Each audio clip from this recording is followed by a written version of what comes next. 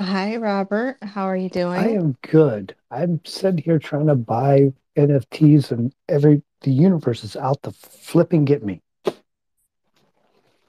Oh yeah, right now the GUI is just unpredictable. Are you messing with your advanced settings for the gas? No, I'm not. I'm just doing the basic shit. So what's happening is my bank denied my credit card, which I'm like, okay, um, but you did it earlier today, and that's okay. But then my FTX said no, and I'm like, that's an ACH account, so it's directly tied to my bank. So Okay, I'm guessing you have either Chase, JP Morgan with the card that you're using for the ACH attached to it, or you have Capital One. Because if you're using FTX as well or Coinbase, they are a licensed brokerage. I forgot there's different types of licenses, but they are not a broke an actual brokerage account, so their transactions are through a 3DS system, and 3DS is a security issue with it's a bank issue. yeah, I know. So I'm on USAA and Bank of America, and my Bank of America account is actually um, my brokerage account. So it's just like shit. So I was trying to move 20K from fiat into different crypto. And so at every turn, something is going on. And because it's after hours, I have to call my broker tomorrow and go, what the fuck, G?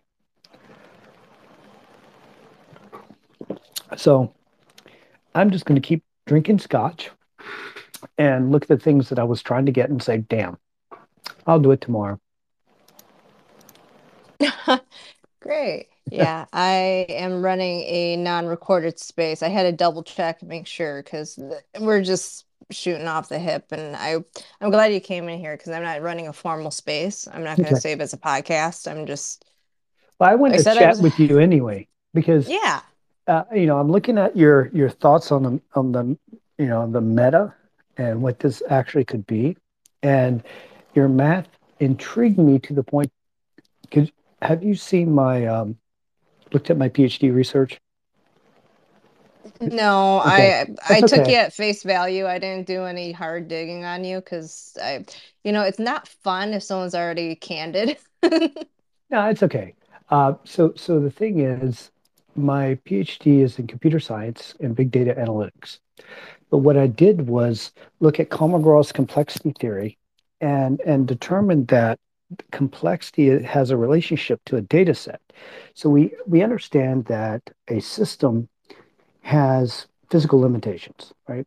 Silicon can do only so much. Memory can only do so much. The speed and heat and everything that deals with the universal construct of a compute system has physical limitations and it actually follows this thing called physics, in spite of what most of the folks out there believe how computers work. And I'm just being generalized and talking about the average uh, Web3 crypto person who has no idea what I just said. And so we know that we have asymptotic complexity of algorithms. We understand what NP hard is. We understand what NP complete, but we're only looking at that part of the problem from one side of it because you have data and data has its own complexities. So what I did was look at Kolmogorov's complexity, Shannon's entropy, and I came up with an equation that actually gives a quantifiable measurement to the complexity of a data set. What that means, I okay, go ahead. Maybe you well, already know what that means. I'm gonna let you continue, but I was just gonna after I will continue on, but I had a conversation earlier with some individuals to keep them up to date on some metaphors on the idea of like a dark matter. Like we talk about like the dark web or deep web, and dark matter in general can be applied to this theory. So go ahead, doctor. No, it's Robert. It's just Robert, please. Okay, so I'm putting in here to you. Wait, make sure that's you. Yep, that's you. Because if I randomly send people stuff, they're like, what the is that? So, and so I'm not, as you know, I'm not a system user. I'm not a computer user. I'm not a phone user. I'm terrible at this stuff. I sent a message to somebody earlier today, but I meant to send it to somebody else. And anyway, that's how I roll. So I have other skills.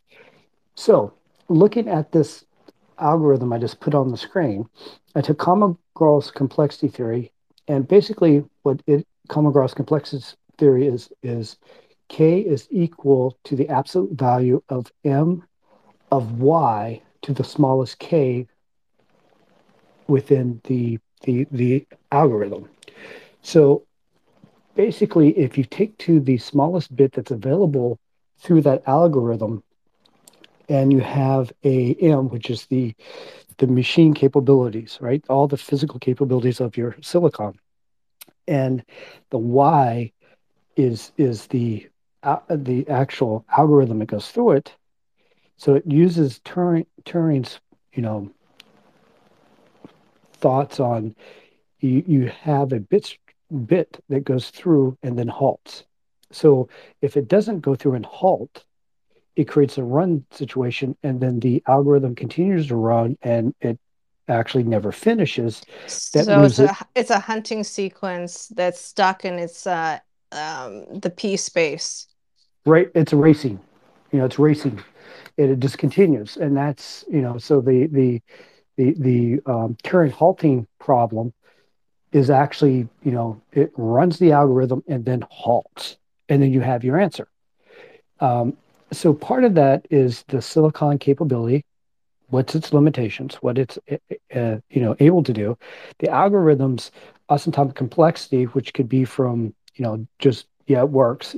X is equal to 1, Y is equal to 2, Z is equal to X plus Y, right? So that's a halting. Boom, it's done. It's a very simple algorithm. It's very linear.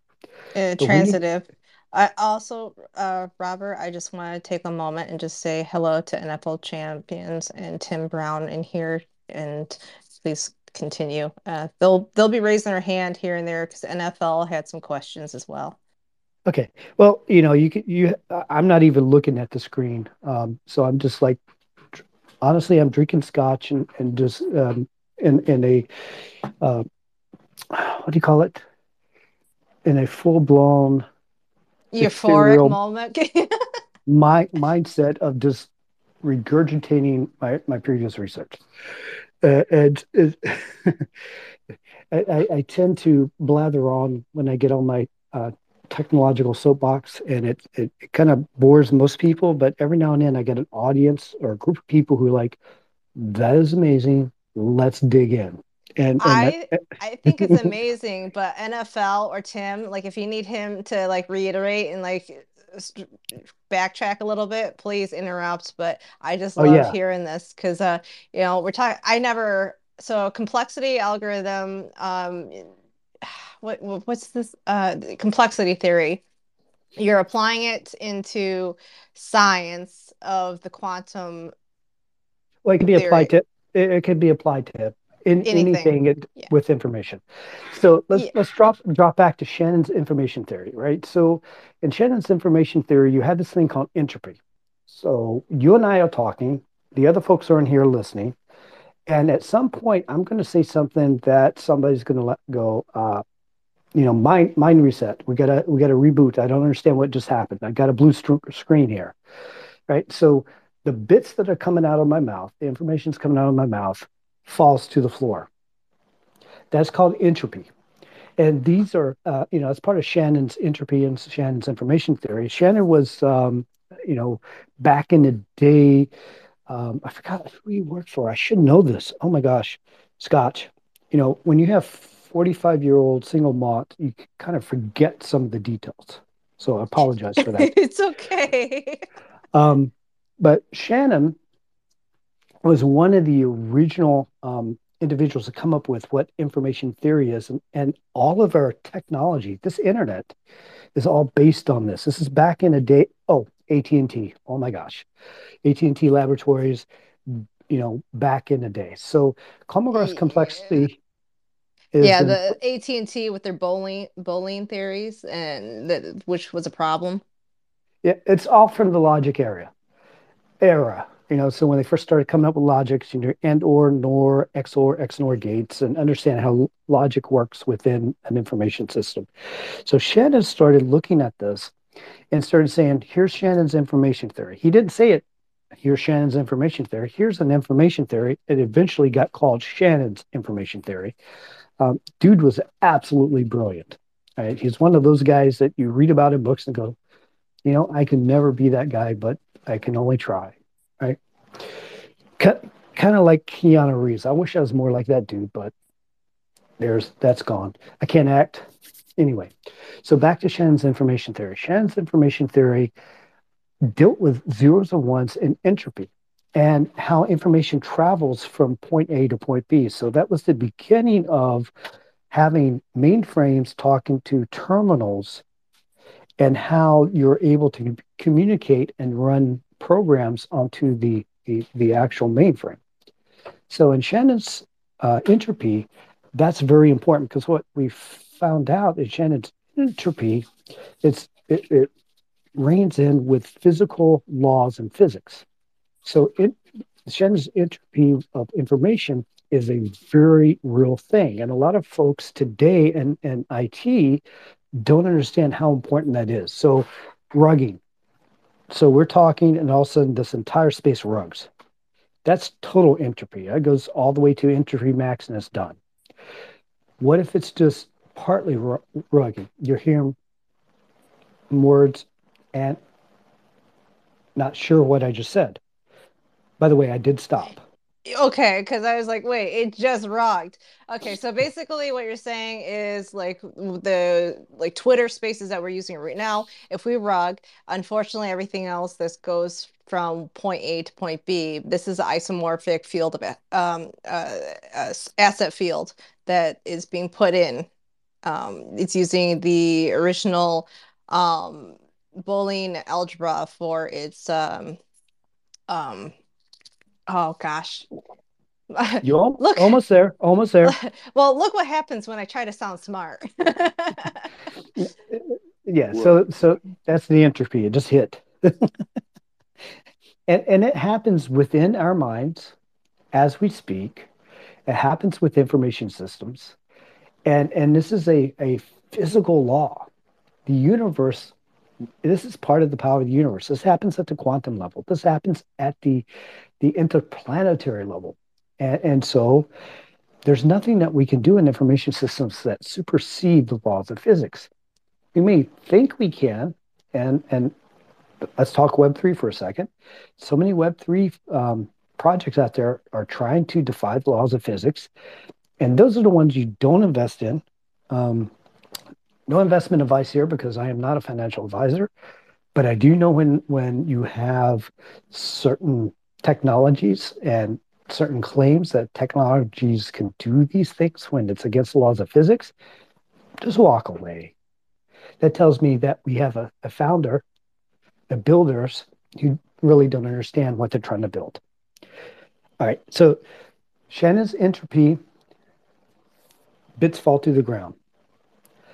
As entropy has a indirect relationship, wait, no, entropy has a direct relationship with randomness and a direct relationship towards chaos. So the higher the entropy, the higher the randomness, the higher the chaos, and it has an inverse relationship to understanding. Think about that for a second. These things are directly related to each other. It's not a one-to-one relationship. It could be an exponential relationship, and that's where asymptotic complexity comes from. Which also goes into the idea of parallel chains into like a dark matter, right? It does. All that comes together. So the thing is, when we talk about information systems, it cannot break the laws of physics ever. Even though our federal government thinks we can build systems that do that, it's just not possible. So And by the way, that's a jab at my day job. Um, does everybody here know what I do for my day job? No, All right. He's Um, Batman. I'm Batman. You remember that? That's hilarious. I did that to my son. I dressed up as Batman when I was a little kid, so he thought I was Batman until he was like 13. I kept that going. Um, so my day job, I'm a 30 plus years federal government employee. So I'm a senior executive within the FDA. My title is Associate Director for Data Architecture, but in my 30 years, I spent time in the NSA, um, Department of Defense, multiple agencies under Department of Defense, Department of the Army. I'm also a soldier who spent many years within the military and retired from that. So it's, as you saw from my uh, DM earlier, Kit, I've wasted 28 years of my life doing that stuff. Not sure how I'm going to get that back, Yeah, but my other MOS equatable to your FML is also ID 10 Tango.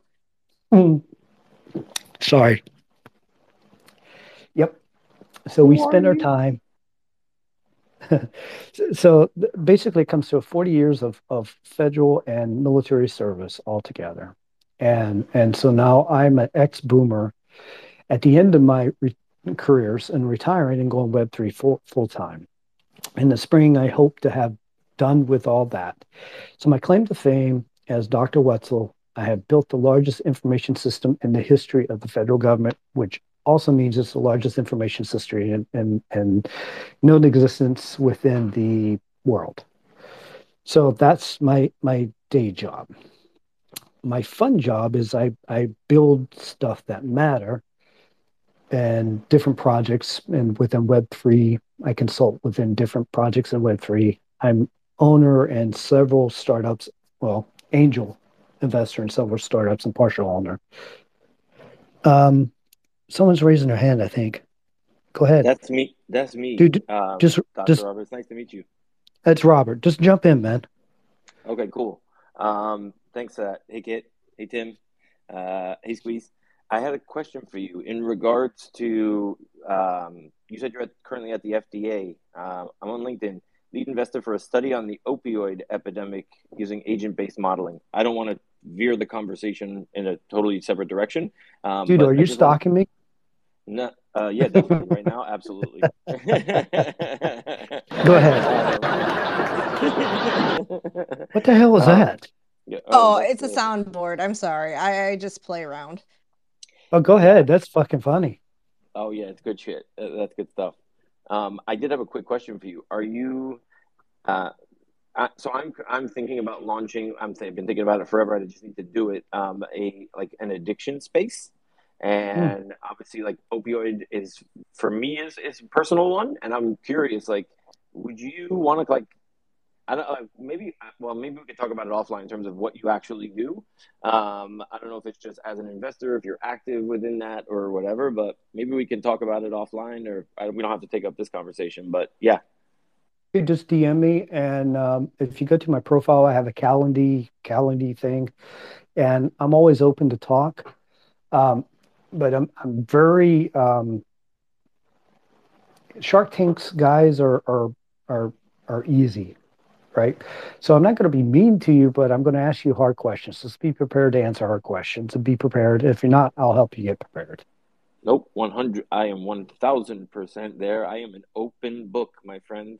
So whatever you want to know, it's as raw and as real as it's going to get. I've been through the ringer. So can you follow me? I don't think I can message you, but if you could follow me, that would be amazing. So I can just Yeah, shoot you a DM. Thanks, dude, Are brother. you farming? I'm I'm kidding. always, dude, my stuff is always open. I don't know how to shut it off or make anything private. You can message me or follow me or whatever. It's always open. Um, so full disclosure, I feel you on that. My daughter was addicted. She's in recovery and has been for the last 5 years. And so it does hit home for me too. That's why I got into that research. So unfortunately, there's a lot I could talk about that, but I won't because we're back on Shannon's entropy now. Professor. Gotta get back to class. Uh, Well, I do teach at university, so I'm part loving this. I'm loving this. part time. We're having the discussion as far as like I've never heard of Shannon's entropy. Um, like Google that shit. well, I Googled it up because and it is it actually information theory or is it separate? It's all part of information theory. Okay, because I know information like I've read through like Scientific American and stuff of information theory, but I never heard of Shannon's. Yeah, he's the dude that actually come up with it. That's the thing. So if you're reading that, there he should be in the references or the appendix or somewhere because if you're writing on that, you're building on his work. So I built on his work, and I built on Kolmogorov's work and Chatlin's work. So all the great people behind Turing. Turing was actually I used Turing in my PhD dissertation because he started the shit, right? And Ada, she started. So all these references are in my PhD research because what was missing from everything up until my dissertation was published, we understood the atomic complexity of a data set. We understand the absolute value from the M, which is your silicon, your systems. We understand the Y, which is the smallest bit that travels through that M and halts. But what happens when you have data set, a data set, which is a concatenation of strings, a concatenation of bits? It's a little bit bigger than just that the smallest bit goes through the system and halts because that looking at databases and data sets, nothing up to this point has determined what that actually meant in a compute system. So the epsilon n of, and I can't even read it, in one, this is my actually definition one, and the completeness of my entire research came to this one equation. So basically, what this is taking a data set and then, Well, Dr. Robert, I'm just going to narrow this down in something a little bit easier digestible so people can relate. Is this is a I'm assuming that this is you're talking about the data set of like a measuring, like a measurement, and people can try imagining a staff for music with the waves, how they interact with one another. yes, and that's been what has been completely missing in this equation. So if you try to do capacity planning, you want to um, look at your algorithm and look at what it does and what its asymptotic cost would be from NP hard to NP complete. By the way, does everybody know what NP complete is? Please go No, ahead and define I, for us. I'm still stuck on P as the partition. I'm still stuck on technocratic round table. Yep. Okay, 42. The answer is always 42, my friends. Oh, yes, the variables of what is life forms. Everything that makes things living is of 42. So, NP complete is a algorithm that if you have the entire compute resources of the universe, it can never complete. It would never halt. So that's NP complete. That's something that cannot be solved with the current technology we have in existence today within the universe. So, with our limited brains and our limited compute capabilities within us Earthlings, we have not breached the quantum world as yet and having generalized quantum computing. So we have to deal with this generalized computing. And in that, NP complete is a algorithm that can never be solved. Okay. So I'll give you a real world example. We had a system within a DoD agency. It was not able to stop running. It was continuously running to give us an answer to a problem. I can't say what the problem is because that's classified. I can't say what agency it is because that's classified, but what I can say is that there were over 350 nodes, excuse me, 350 um, boxes that had several blades within those boxes. I think it was 16 blades per box, and over 350 of those in the system. That compute power was not enough to answer this question. All right, so if you think about that, that's kind of a big problem. It's kind of a expensive problem. So the senior leader involved, and by the way, a senior leader is someone who's equivalent to a one-star general and above. So you have tier one, tier two, tier three, tier four are actually appointed by Congress. So like the commissioner of the FDA, he's a tier four appointed by Congress. Anybody below that can actually come up as a bureaucrat. So I'm a tier three executive for the federal government. So it means I'm an O8 equivalent in the government. So you're not DCS net tier one. No, I'm a technical executive equivalent to a lieutenant general. So, yeah, so you don't listen in on leaky lines. I don't, yeah, I don't bother with that. And if I did, someone would catch me. Like right now, I bet my brothers at the NSA, motherfuckers, are out there listening to me right now. Make sure I don't say shit. I But was today years old when I realized that I have no idea who Kit is. Hey, what's up? Nice to meet you, Kit. Good talk. Good talk. I've jumped in your spaces here and there. Come on, we've had these talks, but this is actually like Robert instead of saying doctor. He's actually my muse. oh, I'm amused. Oh, that's so freaking awesome. Previous life, previous life. Let's go with that. He's my aspiration that I've fallen short of in my military career. So I live vicariously through him. I, but remember this: I'm an ex-boomer. I'm right in between those two generations. So I'm just yeah, X, so you'd be my older sibling. uh, my son is 37. Your son is a decade younger than me. Okay, so then you would be my, well, yeah, you could be my little sister then. So, all right, so back to the topic. So we have this large system. So the senior executive who was in charge at that time, I believe Mark was a, and yeah, I'm naming names because he's a motherfucker. Mark Orndorff, he was a sketchy DOD employee, came up and said, you know what, we're going to double the system. And he wrote the check because he could for $35 million. And then they brought all these systems in, and 2 years later, they had double the systems.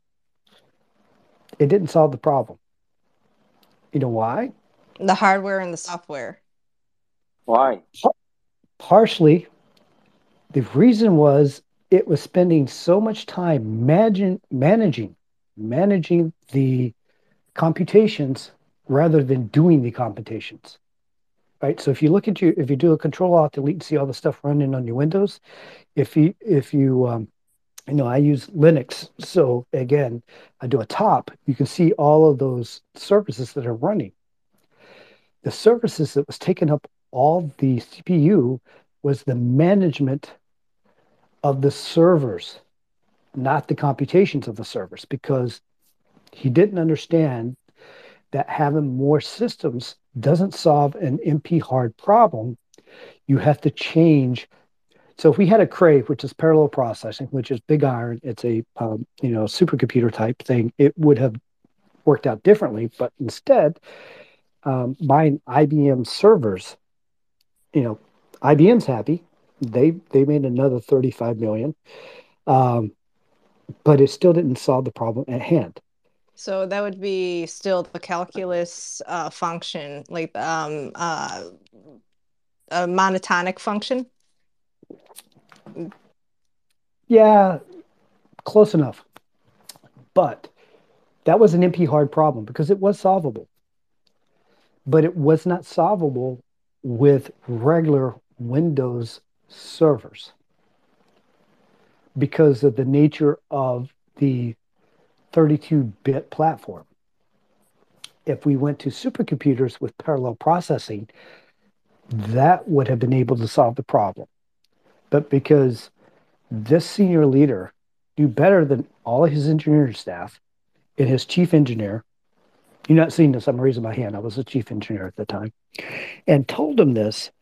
And instead of spending 35 million, we could spend 15 million, got a basic crate and solved the problem. And honestly, the computations would have run for about 6 months, but it would have halted. So MP hard, MP complete. MP hard is a problem that can be solved with the right hardware and the right software. So, for example, Java, as you compile Java programs, it has um, a maximum thing that it can do. And what I mean by maximum thing is that the computations can do X and that, no more. But if you need a Java binary to be 64-bit on a 32-bit platform, that's not going to work. And then again, if you have a Java 64-bit, wait, you have a 32 and a 32 may not be enough to solve it. If you have a 32 and a 64, may not be enough to solve it. 64 to 32 would definitely be enough to solve it. At 64 and 64 still doesn't give you 100% of computational power of that. So you have your software, your algorithm, your hardware. These are all parts of the equation to determine the complexity of the problem you're trying to solve. I'll break there for some questions. So it can't be it can't be interconverted for transitiveness. It can only work in a linear pattern. That's what I was gonna say. Yes. And so what that does, that means you have throttled your system. So basically, I'm going to put it into mechanical combustion engine. I have a 1979 Ford Ranchero with a 381 Cleveland engine. It's a V8 5.8 engine, the same thing that's in a 1979 Cobra Jet. This is a beast, but it has entropy. So when I step on the gas, this 673 horsepower engine transfers its energy to the rear wheels. And in that process, it loses power. So the physical limitations are set. Same thing with computations. If you have, all these factors, you're still going to have loss. And the biggest loss in any computer comes from your memory. And that's not a problem we can solve. Um, it's very complex. It's just the nature of how it is. So, you do a control alt delete on your Windows machine, you go, oh, I'm using 30% of my memory. Well, you're only using 30% of 20% of your memory because of the entropy and loss. And a lot So of folks don't know that. NFL, I had this conversation with you guys previously in one of your spaces about like the rendering, which is the data collected and the equation that's needed between to harness and not lose um, the energy that's being trying to produce. This would be Yep. a the difference between variables and the coefficients in a polynomial expression or is it polynomial? Yeah, I'll just use that word. It is polynomial. I think it was somebody else that you. Who were you talking to in that space that wanted to get that you were? I forgot who it was. Oh no, it was it Wavy that you were talking to in regards to Yeah, this? Wavy was in your space, and you both were asking me questions about quantums and qubits, and I gave it in a small little breakdown. But the Dr. or Robert Wetzel is explaining more in a deeper look to and expressing like what he used the example of the his vehicle itself, to its to its ability to convert and harness versus what is being lost. Okay. Is that the question that we're trying to answer? Just so I'm clear on exactly what it is, because I would really love to follow along. Maybe I just need a little bit more context. Well, remember I was relating to the different types of hardware versus software. Like I can be using an Apple phone versus an Android and the same amount of data that we might be viewing, but the transferability of it from even applying to blockchain technology from one chain to the other, there's different algorithmic states, and that causes the problem of things we're trying to solve with blockchain security, speed, and scalability. Got it. All right. So, Wait, should we maybe just check on Tim and just make sure Tim has a pulse? Tim, you good? Yep, I'm here. I'm good. My man. Thank you. so all this comes down to, so we understand the hardware, we understand the software, operating system, the programming language. So we can measure all this. We can also, measure the algorithm when it finishes. So that's the asymptotic complexity of the algorithm. So what's been missing was the data set. The data set was actually um, has more effect on the computational system than most people realized. And that's where my research came in. And that's where the common grouse complexity came out. And that's where, all this stuff that I've been talking about led to. Kat, could you like push my that definition one to the top of this group? Because I was trying to do it and I can't do it. Yeah, where'd you put your definition? And I can find it for you. I, I, I In the DM'd you. message? Yeah, I Okay. DM'd you. And I'm sitting Okay. here trying to do it, and I ended up joining the group like three more times. So that's why I popped up. Okay. All right, I will do that. Go ahead, continue. So, folks, I am not a user at any level. I am the worst user in the world. If I can break a system just by using it, it will happen. It's just I build stuff that people use. I build the systems behind the systems that people use. Matter of fact, the database that I invented, or the non-database that I invented, runs on more than 30,000 government systems throughout the US. I open sourced it to the government, gave it to the government for free. Um, so that I'm that guy, but I can't even fricking Twitter right. So, Join excuse the Well, my. club, Robert. Join the yeah, club. Robert, did you send it to my other account? I'm logging in my other account right now on the computer because I think I can't find it in my messages. See, that's just typical of me. I'm on. I know you had a bunch of accounts or a couple accounts, and I'm like, I can't even handle one. And then I signed up on this Instagram thing. By the way, I got on Twitter because one of the companies that I invested in requested me, since I'm on the board of directors, Dr. Robert, we need you to join Twitter and show the world that you're a real person. I'm like, okay. So I did it. I've been tweeting, what do they call it? Shit posting. Um, Yep. I was wondering what was going on. Like, why? What's going on? Like, is it like a comment from a thread? I click on it and like, no, you're just all by yourself there. and nobody replies anyway. So I don't know why they wanted me to do this, but I'm doing it.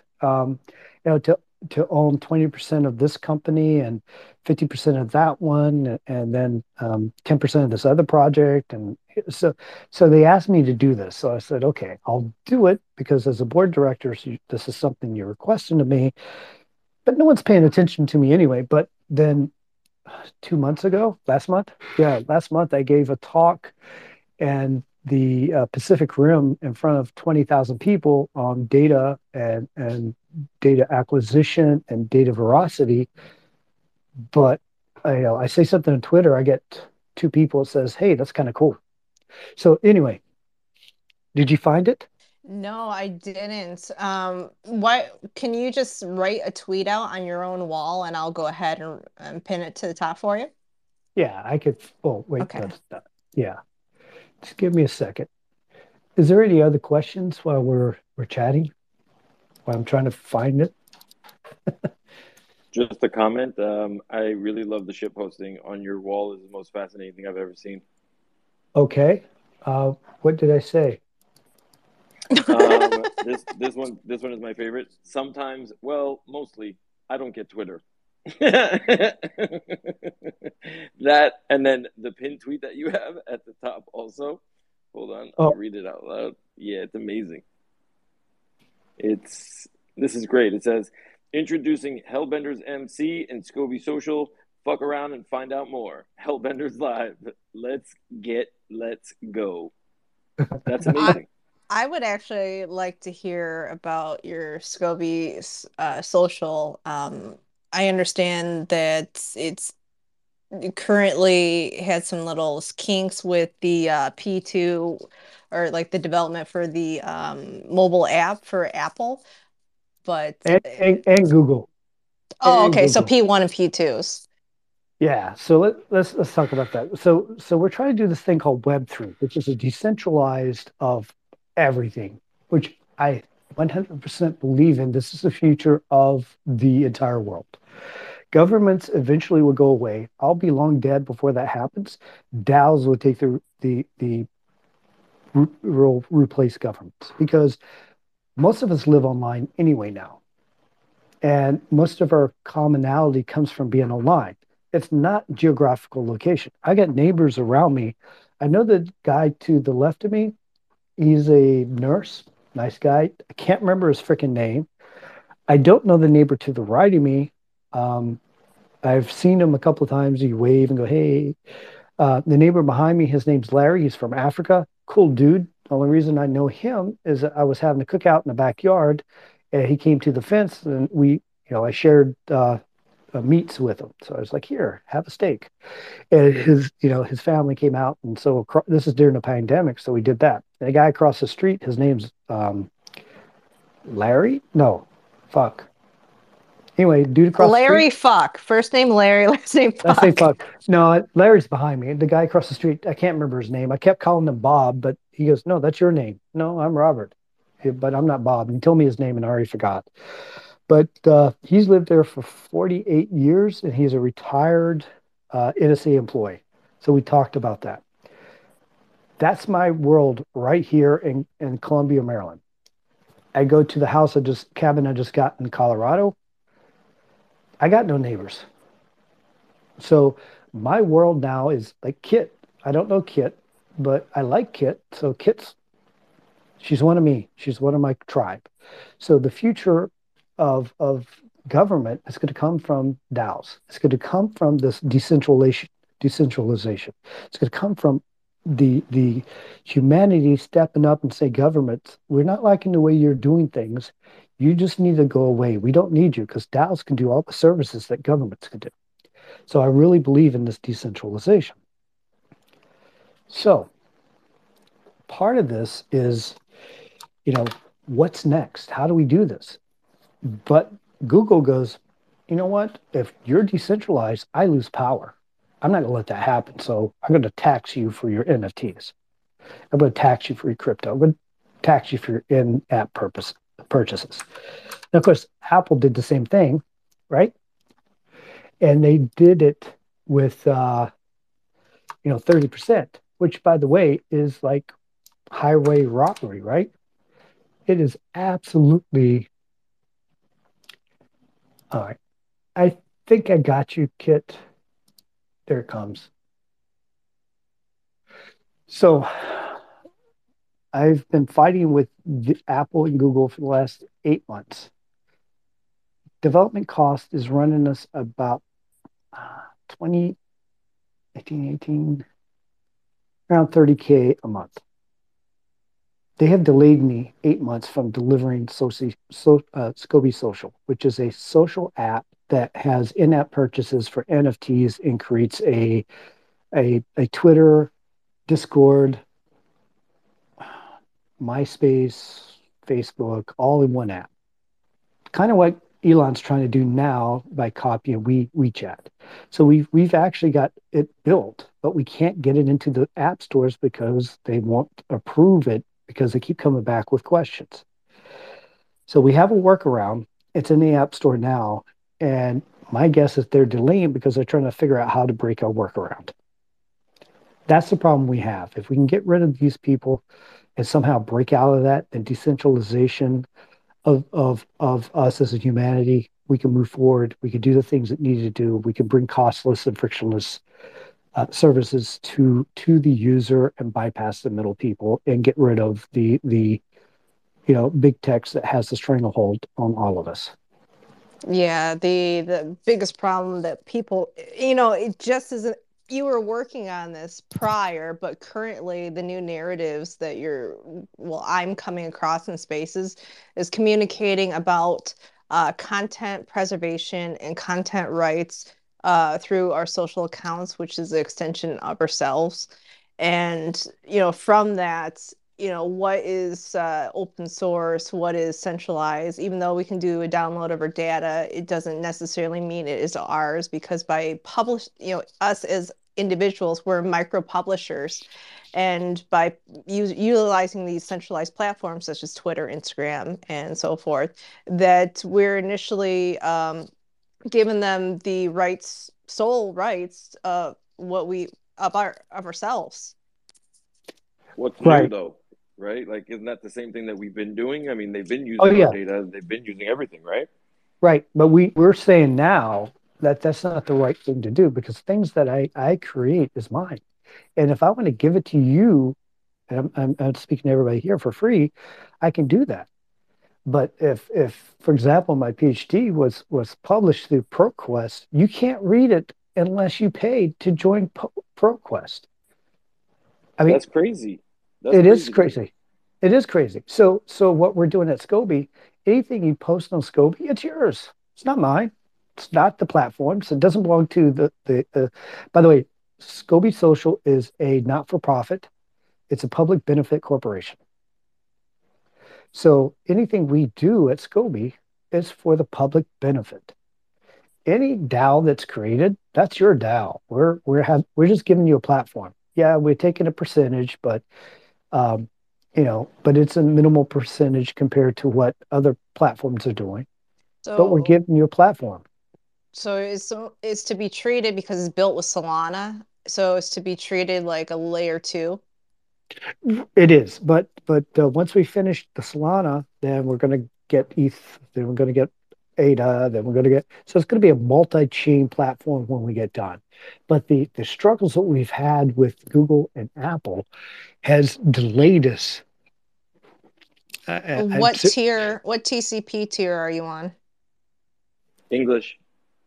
Um, well, it kind of sucks. It's kind of a double-edged sword and an oxy to say like it's built on Solana. I do like Solana a lot, so don't get me wrong. Even though a lot of people want to bash it, it's one of my favorites. With some issues, obviously, Right. but Solana is VC funded, very centralized. You're trying to create something that is more decentralized than most, with its interoperability, more of a multiverse than saying metaverse. And the ability, where was I saying? Oh yeah, yeah. So people entering into the ecosystem, though, even for a layer two, and let's say it finally expanded, would we had the ability to enter onto it from a different tier instead of a tier three? The plan is yes, but right now the technical capabilities to do this has been extremely difficult, right? So the solving this problem to make something, and by the way, we're open sourcing. Once we get through the Apple and the freaking Googles, we're going to open source everything. So And somebody Wait, can, and what are the issues? Sorry. I was just gonna reiterate, because I didn't answer your question direct. I'm sorry.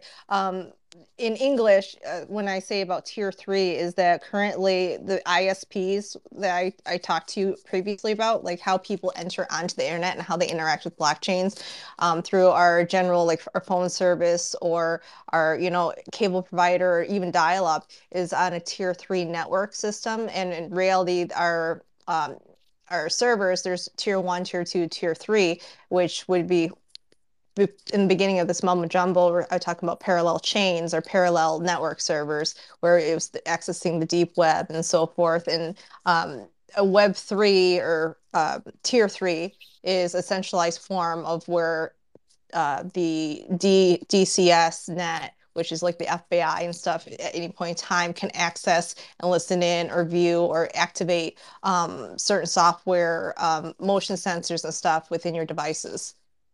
That makes sense. Because yeah, okay, now I have a little bit of context.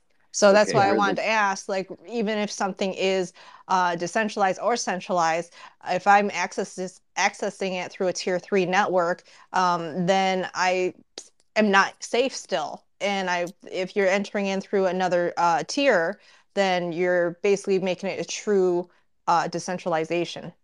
is there So really such a thing as like no, fully decentralized, Robert? Yeah, this was gonna say. no, no, because the internet was built.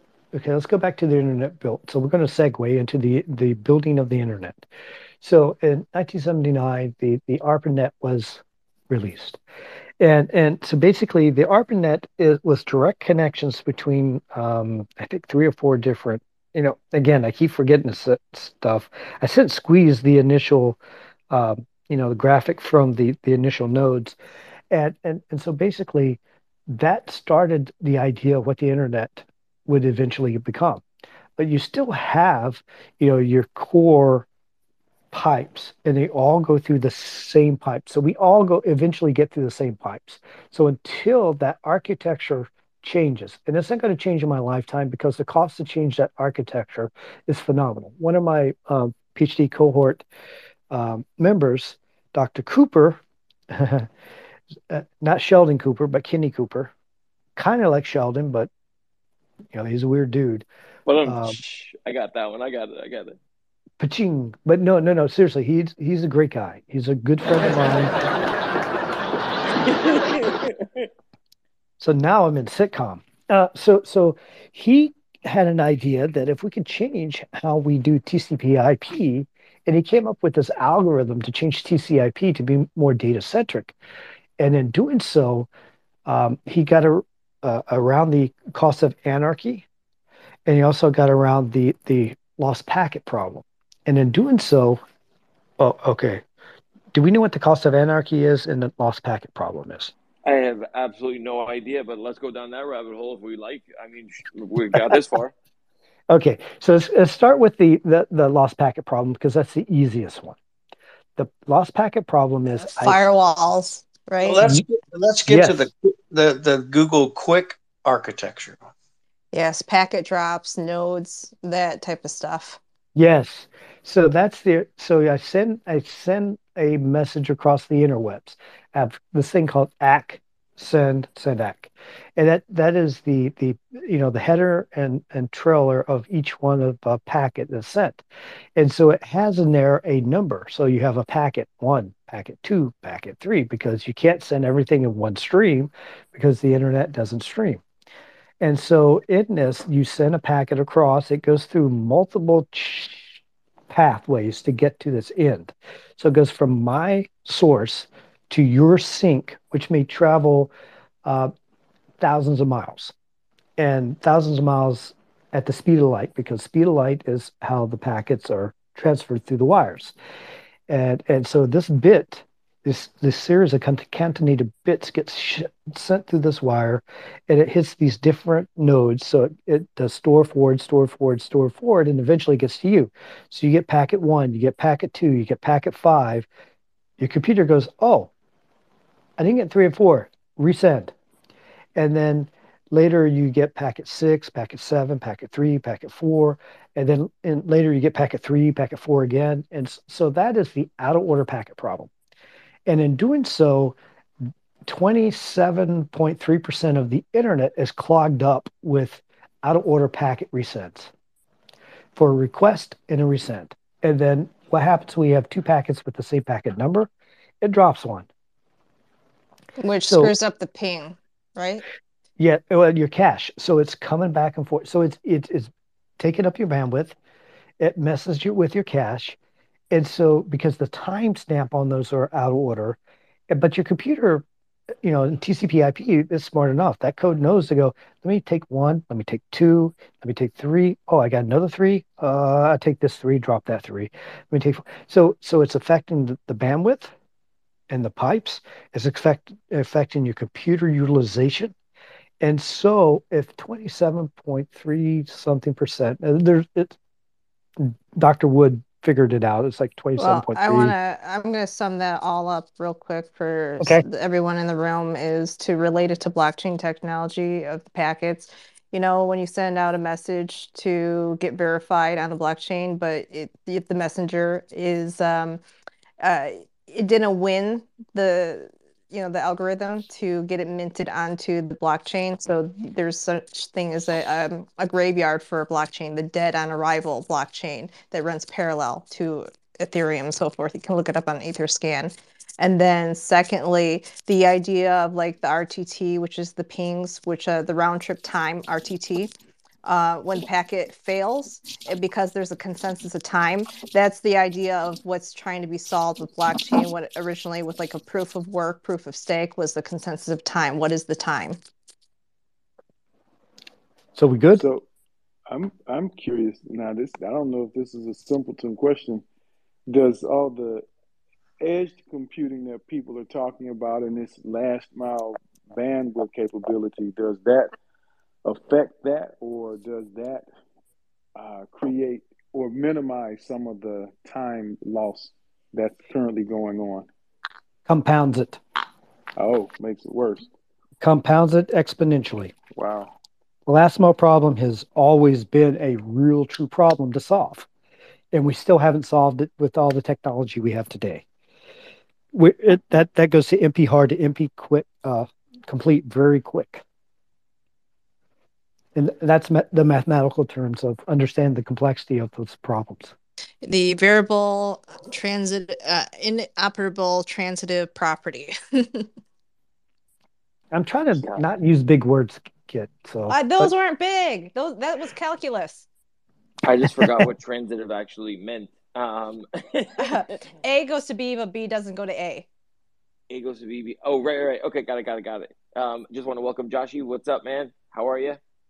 Oh, just chilling. I'm just I saw Technocratic and I'm like, that's you don't see that word very often, so I'm here listening. That's your jam. Yeah, Well, yeah. unelected government officials just we're having a roundtable talk. It sums it up in technocratic. Got Yeah, it. yeah. I was looking for like technocracy and names like that because basically a technocracy is people who rule over the people that are intelligent, are have uh, are scientists and doctors and the things they make the decisions, as far as I understand it.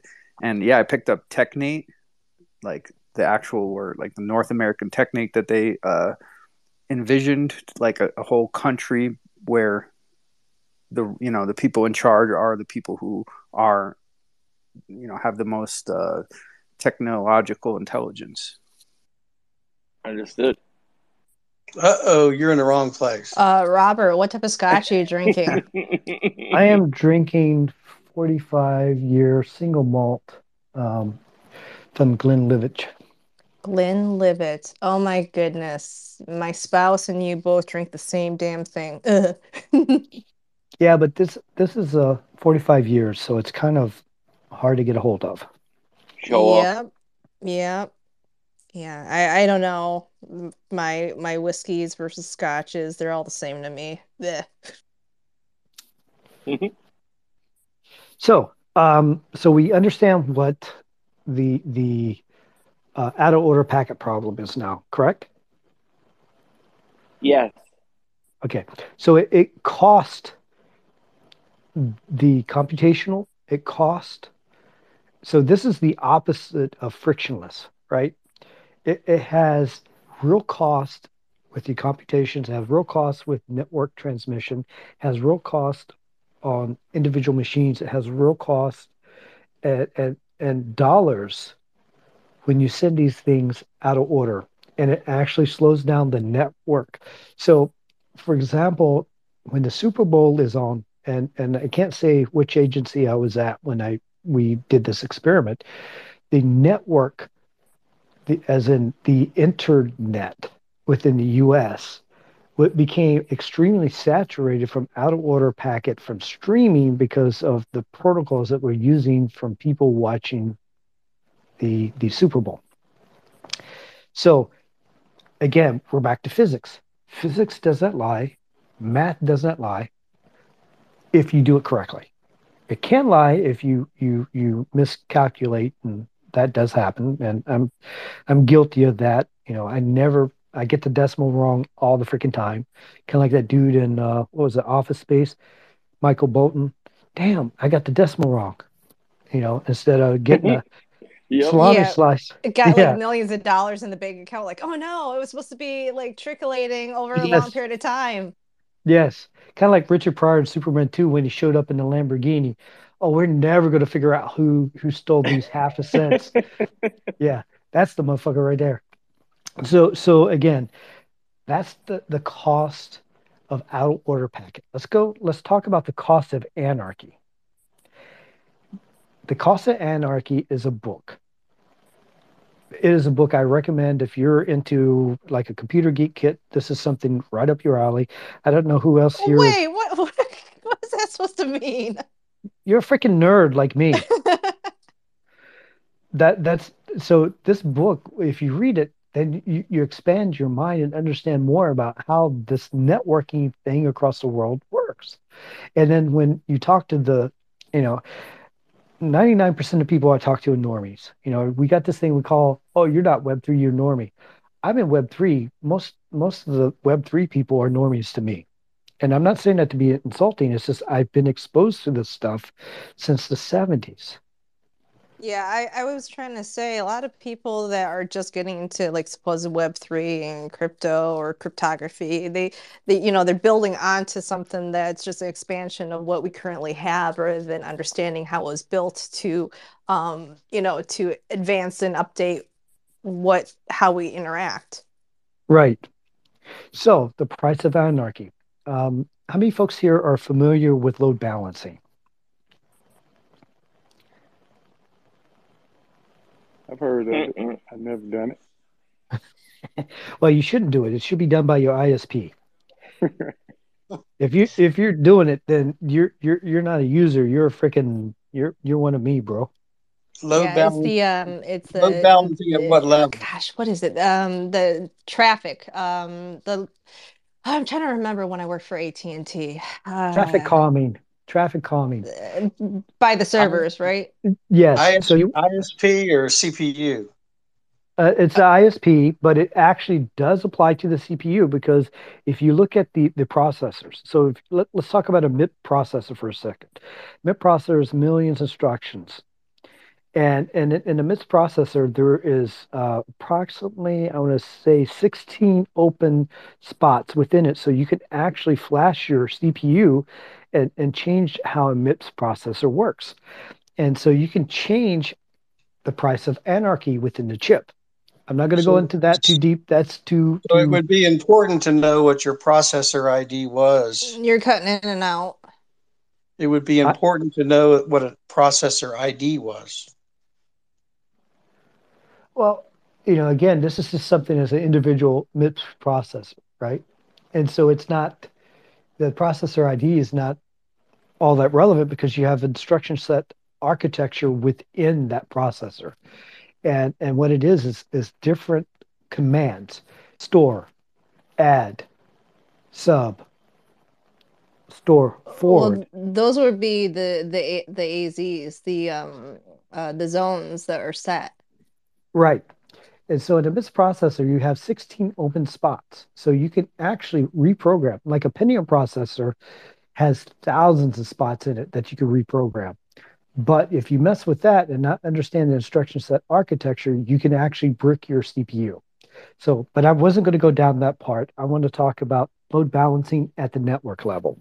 But it can be um, customized at the CPU level, but that is computer engineering 513, I believe is the class.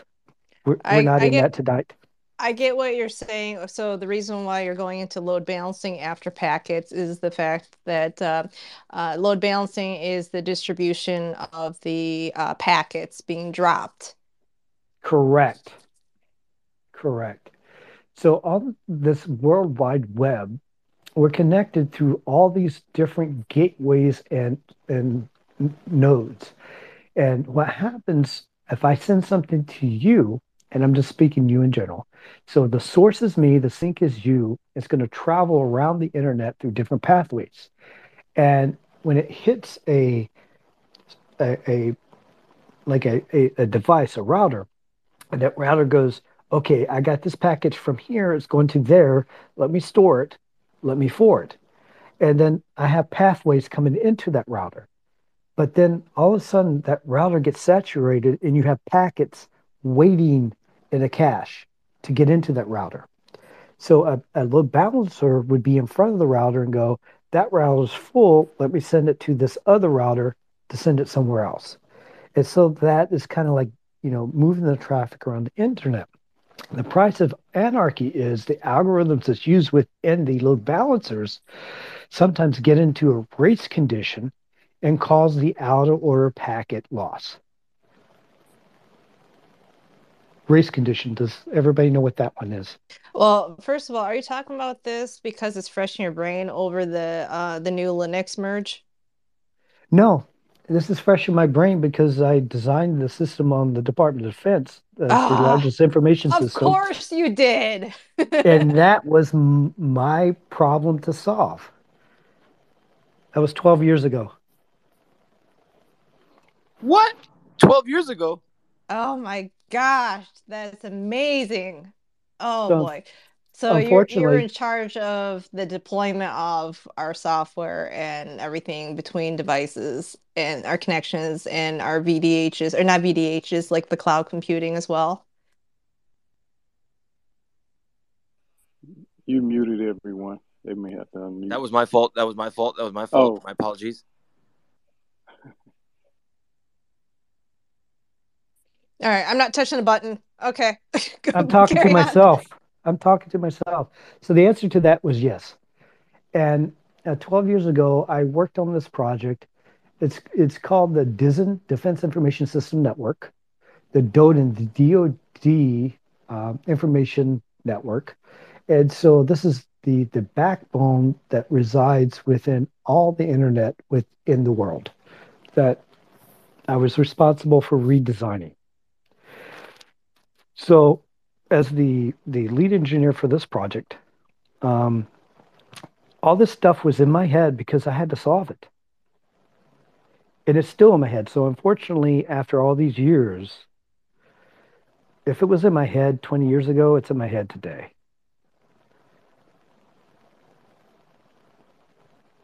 So gosh darn it, man. I have so many questions on another time about like proxies, HAP, and so forth now. So that's the price of anarchy. That's the out of order packet problem. That is the core of the internet in its current iteration. So to get to that next step to the decentralization, this architecture has to change. So back to Dr. Cooper, Candy Cooper, his dissertation said, if we change these things within TCP/IP, and he ran the experiment and built a bunch of systems that routers that actually did the thing he wanted to change, reprogrammed the instruction set architecture of all these routers. Actually, he didn't do it by himself. I helped him do it. So he was in my cohort, but I also became his advisor on his PhD dissertation, which was kind of funny. I was the only student. I defended my dissertation and then became an advisor on another student's dissertation for my cohort. So, and by the way, his dissertation came from my lab book that I had from the problems I had at the DoD. So three of my cohort members took my lab book and said, "Can I use this for my dissertation?" I was like, "Here, have at it." So I helped three of my other cohorts get their PhD through some research I did at the Department of Defense.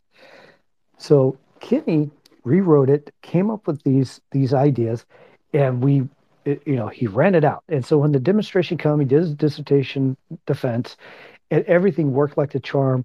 You're able to transfer data at mass because now we concentrate on moving data, not just TCP and packets this, packets that, time this, time that. TTL had to change and all these little, you know. So to change this, it would be IPv4 version now. And to do that within all the routers that were currently in place, we estimated the cost to be about $78 trillion.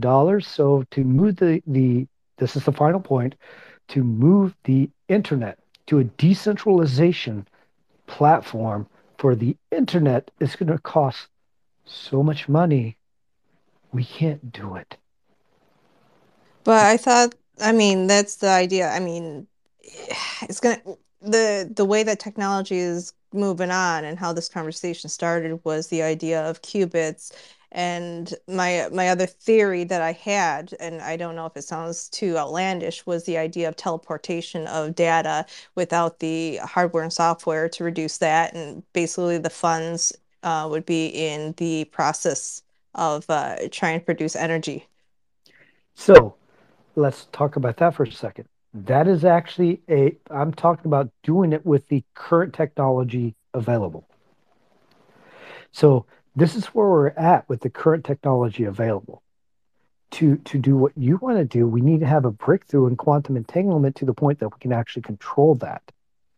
And to actually get to quantum entanglement where we can control, we need to be able to understand quantum in a different way than we understand it today because we're looking at it from our current mindset of what the internet is and what information theory is and what uh, you know price of anarchy is and what the out of order packets is and what all the stuff is now.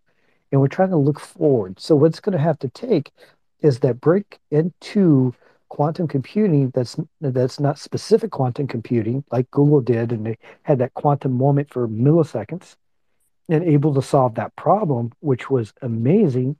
But it costs millions of dollars to solve that one problem. So it's not cost effective in our society.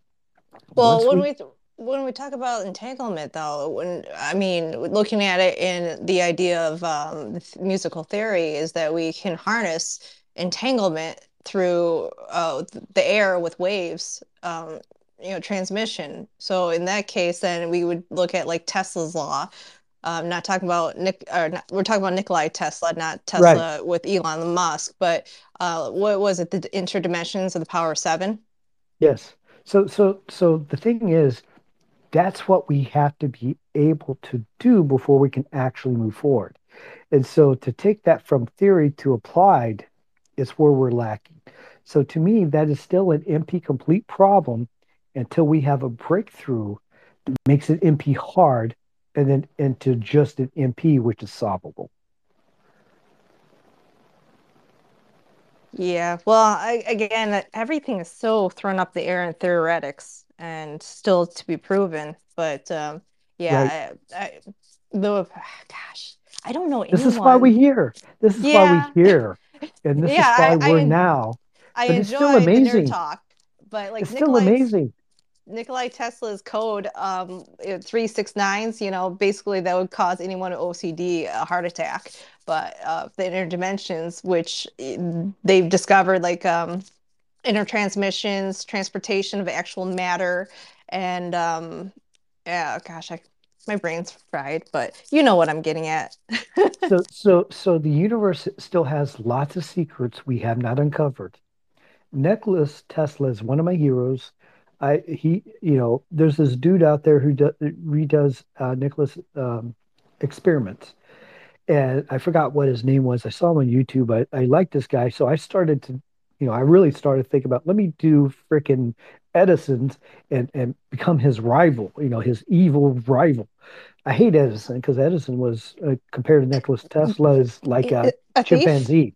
Yeah, just a fucking thief. And even like being confronted, Edison just stated like it doesn't matter if I'm intelligent or not.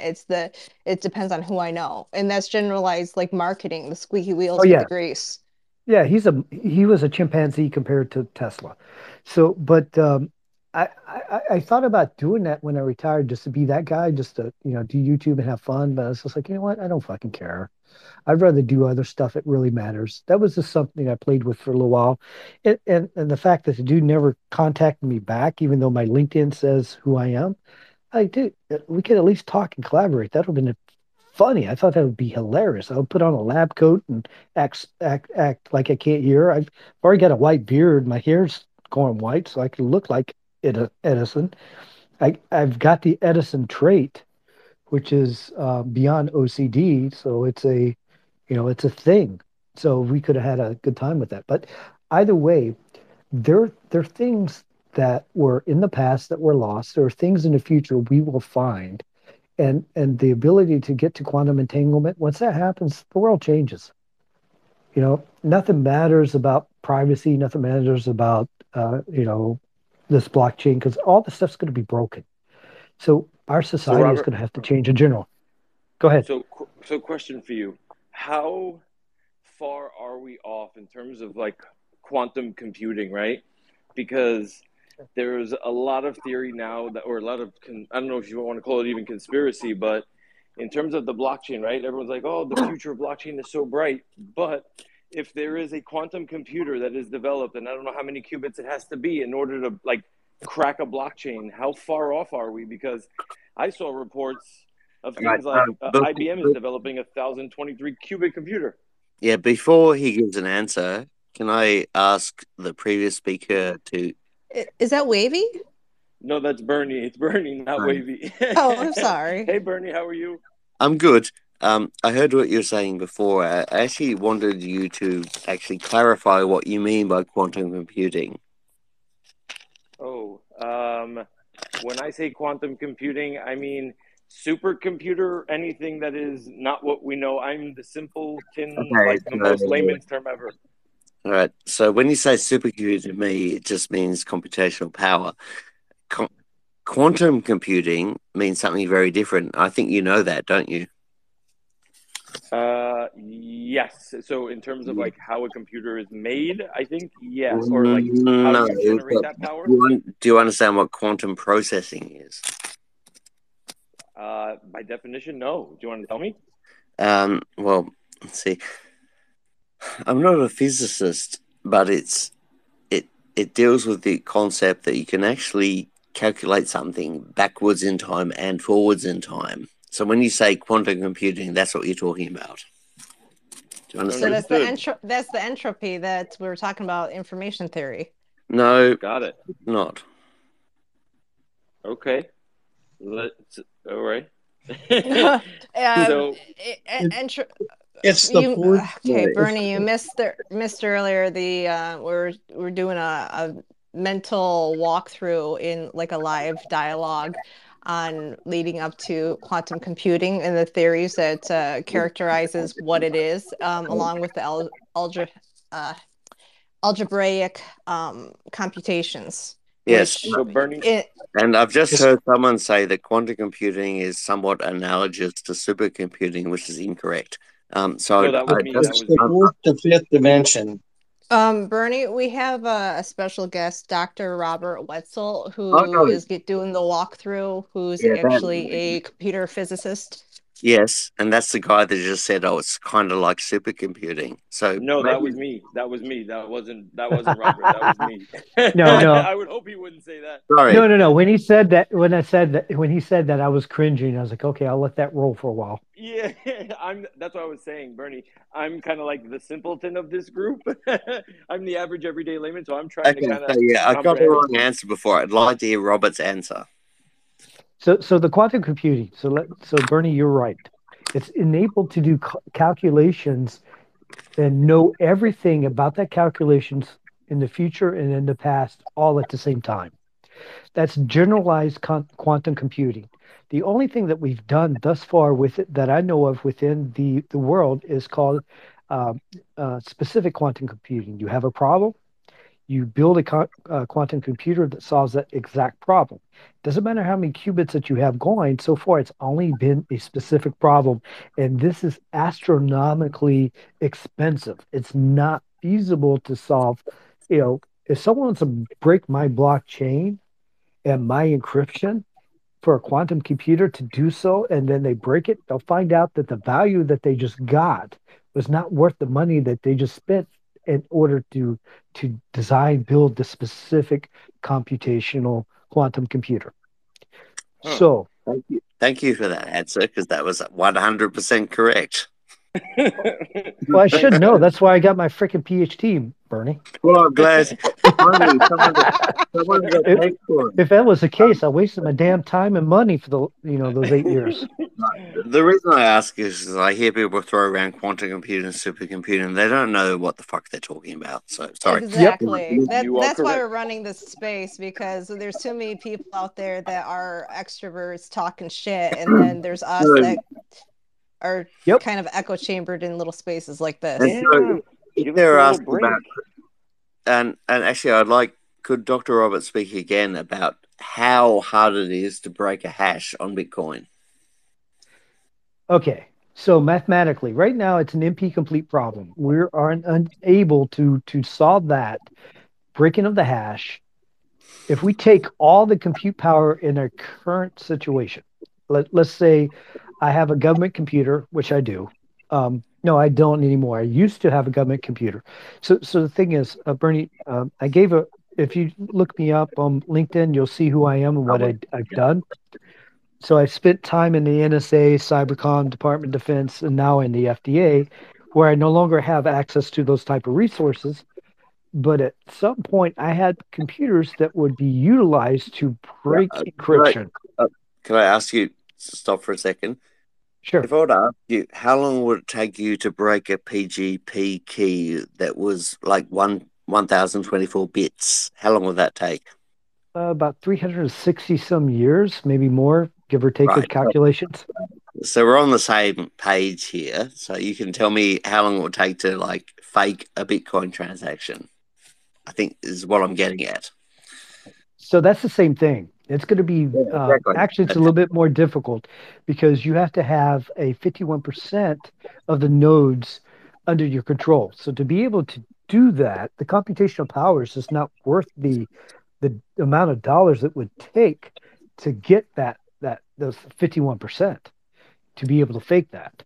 I know, and then you even add in the fact that you have to find a block in that tile to inject the incorrect data. Yeah, I'm Um, not even talking about that because that's a few other. So if you take the 300 plus years, add that to the blockchain, like in Bitcoin, you're talking thousands of years with the current computing power that we have available. So can I okay, ask you so a question, Bernie yeah, and Robert? So I think this is what's going to be maybe relevant to a lot of people in the room that are kind of like me, where if we look at Ethereum now, right? Like let's put Bitcoin to the side 1 second, right? Like, like I don't think Ethereum right now. There's all these things going around of like it's not as decentralized or even close to as decentralized as we think. I mean, it's not even close to Bitcoin. What is the theory on that in terms of how many nodes does a blockchain need to run in order for it to be considered fully decentralized, like in Ethereum versus Bitcoin kind of example the conversation. answer is one. The answer is one. I like this dude. Bernie, where are you from? I'm from Australia. Oh, no. Okay, so that's why I like you. So I was actually in Iraq, and one of my best friends there, Master Chief Robbins, he's from Australia. And Good. then we had, yeah, so he was a fucking crazy dude. I love that dude.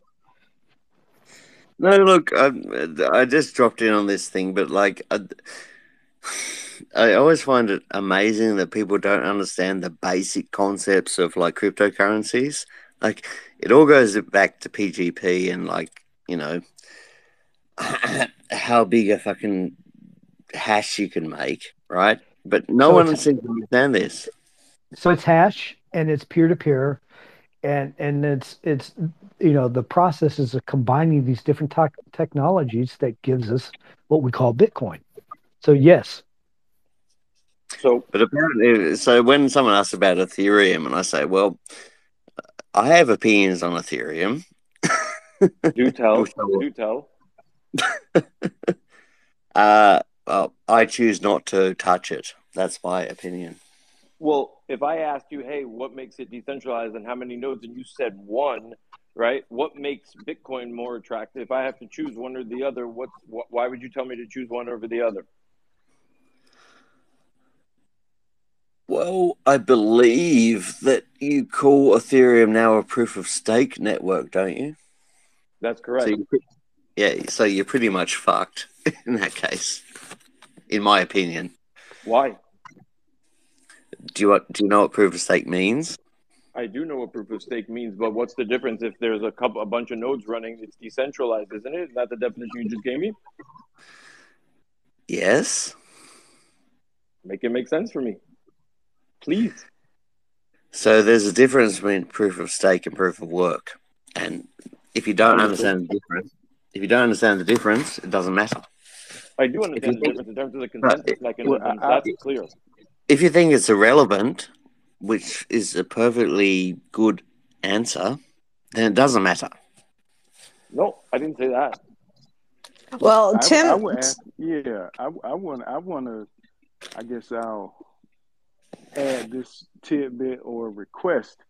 So, as brilliant as I can tell you are, Bernie, I would ask that, in those, I guess some of these scenarios, because everyone hasn't had well, they had the opportunity, but they may not have done the dives in to understand some of that, even on the basic level, because everyone has their area of specialty and expertise, and sometimes it's helpful to get the additional feedback because I know, we're talking about load balancing. What came to my mind Okay, was so making sure like your clothes were spread out evenly in the washing machine, so your washing machine didn't put a hole in the floor. But look, just all I can say is that at a low level, Bitcoin and Ethereum are completely different things. The concept of proof of stake has been seen on other chains before, and there are ways to game it. well, the whole thing is like Ethereum before the stupid fork merge shit like that is that it was proof of work. I am still bullish on proof of work, POW, but Ethereum and Solana are just spitting images of what Bitcoin is. They're trying to take an alternative route of trying to solve the three problems of the S's of scalability, speed, and security. So they all took their forte to hone in on and find what worked, what didn't work. So this is just all And so, early. like, from my experience, I've seen like delegated proof of stake and real proof of stake. They can all be gamed, is all I'm saying. So if you're comfortable with that, fine. I'm not. Bernie, can you Bernie, give us what are you background on drinking, you? dude? Yeah. I No, want that's what fine he's because like having. we're all having stuff right now. What are you having? Coffee. That's all? Damn. Hey, Bernie, can you give us background on you? Like if you don't mind, like just to give us like a little bit of like context. Uh, well, no, I have a degree in fine arts and arts. So you're going to say, oh, he doesn't know nothing about maths. Is that correct? That is not correct. I will never judge a book by its cover. I'll tell you that much. I graduated with a completely different degree, don't we all? But hey, it is what it is. So, like, you love what you love. Bernie, if I was going to talk crap, I would say it to your face or your PFP. I don't talk crap behind people's back. I don't say out in spaces in the open. Fact. Me neither, It's fine. Bernie. All right. So if you want to know my history in cryptocurrency, um, back in 2009, I heard about something called Bitcoin where I had to like download the fucking core software and like make my computer do work, and I got bored with it and forgot about it for a few years. Then in 2015, I saw it again and I bought an ASIC miner. And so for a while, I had a number of ASIC miners mining Bitcoin. So yes, I'm fairly familiar with Bitcoin from 2014 onwards.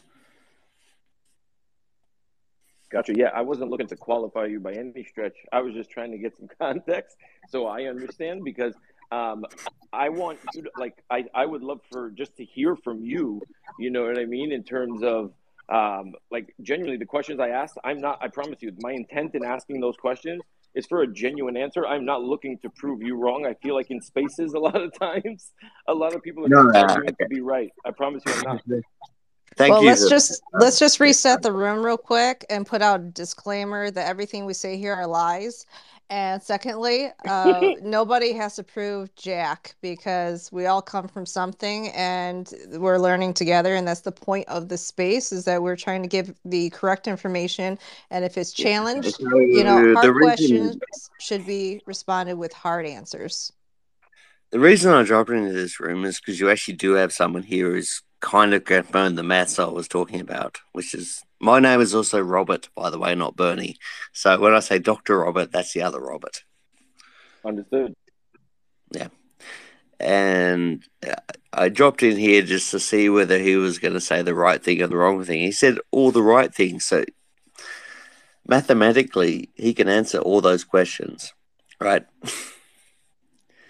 I'm not sure what the question of this room is, whether like crypto is a good idea or whether it works or whether it's like a legitimate currency.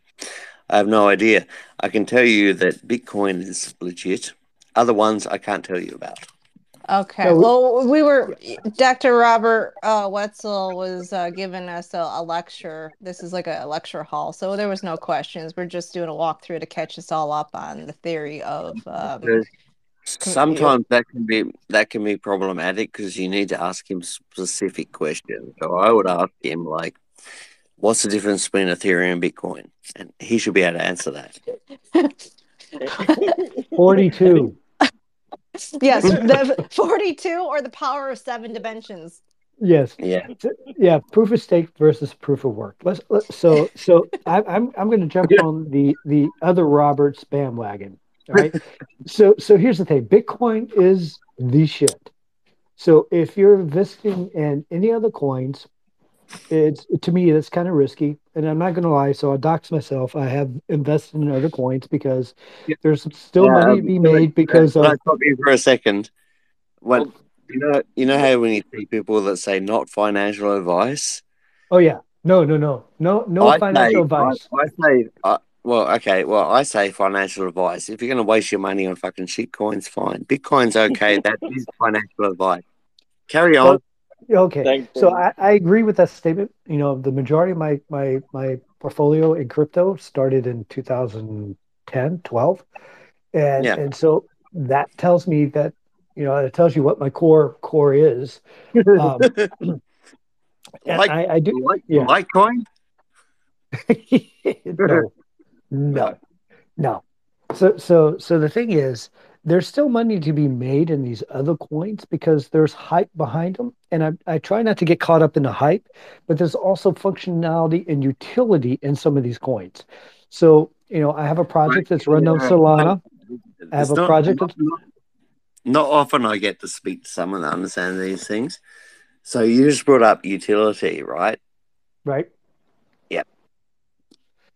So So we'll put. I have, Sorry, I was going to say But utility Robert, coin you gotta let him. You ether. gotta let him finish one answer though. Like we want to hear just one. I want to hear him just finish one of them, if that's all right. Well, I I, think I you're was trying to push. fanboying out like right now. Me too. I okay. was trying to So push this in the right direction. no. Ether I'm and I'm Solana. I'm in the right direction because I've got a portfolio that's still winning. So as long as I'm winning, that's a good direction. Now, is that the Okay, the the, and the final answer? No. So the core of everything is Bitcoin. Bitcoin has the thing, and any other coin that comes out, any other crypto block currency or blockchain that comes out that's similar to Bitcoin, that's something that has legs. It has sustainability. It can grow. Bitcoin is finite. Finite. There's only so many Bitcoins, and that's it.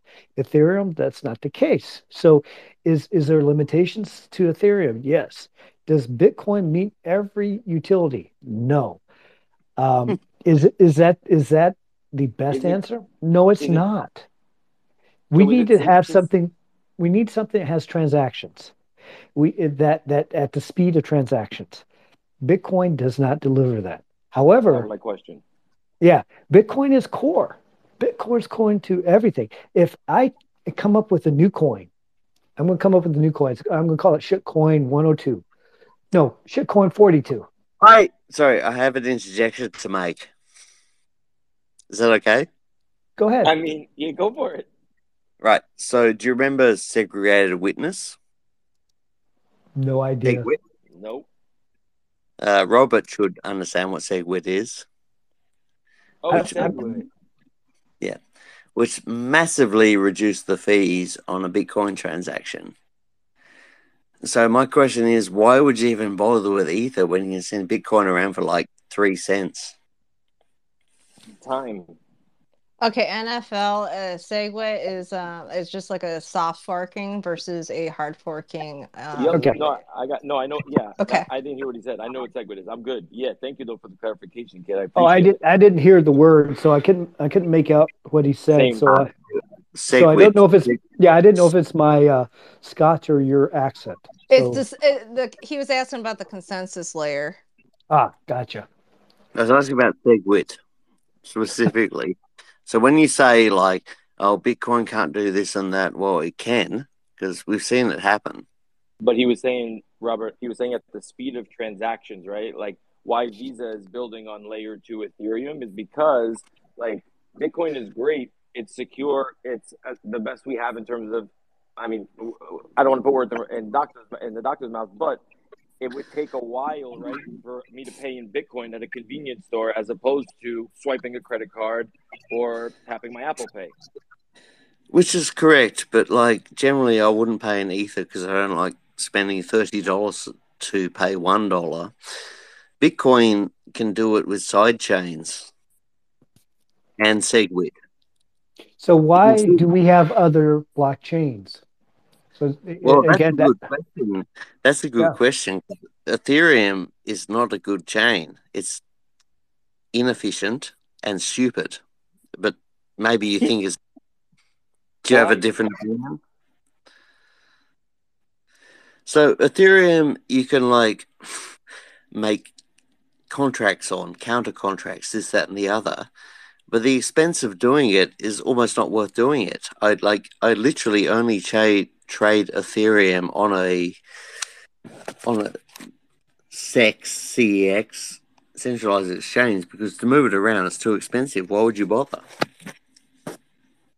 I mean, it's getting there, I guess, comparatively, right? But I think what Dr. Robert was kind of getting at, which I really want to hear the answer to, if that's cool, Yeah, is the speed of transactions and the differences between both of them. So I'd like to let him finish if that's okay with you, Robert. it is. Can I just say one other thing? Sure. You need to define what you think of speed of transaction is. Like there's He will. all right, carry on. Go for it, Doc. Oh, Bernie. Oh, We he lost the accidentally doctor. he got kicked Oh, out on accident. And I'm adding him back up. He just sent me a message, let me know. Twitter just glitched on him. oh. I thought it was Bernie. Bernie, my apologies. Well, it is Yeah. Bernie. Bernie came in here, guns blazing, and Hot. kind of. I mean, luckily this isn't a regular podcast because my podcast shows I would have just recorded what was needed for educational purposes to redistribute, and this is Yeah. definitely a technocratic roundtable for sure. See, Bernie, I didn't want to do that. See, we're getting massive reverb also from your phone too, which I hate using that mute button. I'm back. Generally, I don't kick people, and when I do kick people, it's usually the right person. So probably don't kick him because he's smart. Well, if you did kick me, You were I'm also a soldier with 28 years experience from 18 Bravo. So that if you don't know what that is, you better ask somebody. I can No, I find do. people. I do. I have a certain set of skills. So I'm imitating Liam Neeson at this point, and you just don't want to get involved with those. yeah, don't kick And that in dude. case I'm a 91 whiskey, so I just bring him back. That's fine. All Yeah, right, that's back to our awesome and question. all, but I want to hear your opinion of Ethereum, and I just gave a bunch of reasons why it sucks. So Yep. carry on. Well, Go for it, Doc. so here's the thing. There are many different chains created because there are problems to be solved. Now, do I agree that all the problems to be solved were solved in a reasonable fashion? I do not. But if you have a hammer, every problem is a nail. So even though I think Bitcoin is probably will be the most sustainable, the final cryptocurrency that outlives every cryptocurrency, yes. Now, adding parts to Bitcoin that these other chains do may be feasible, but the complexity of doing so may be outside of the computational capabilities of systems that we have All available right. to us So today. can I stop you for a second? Go ahead.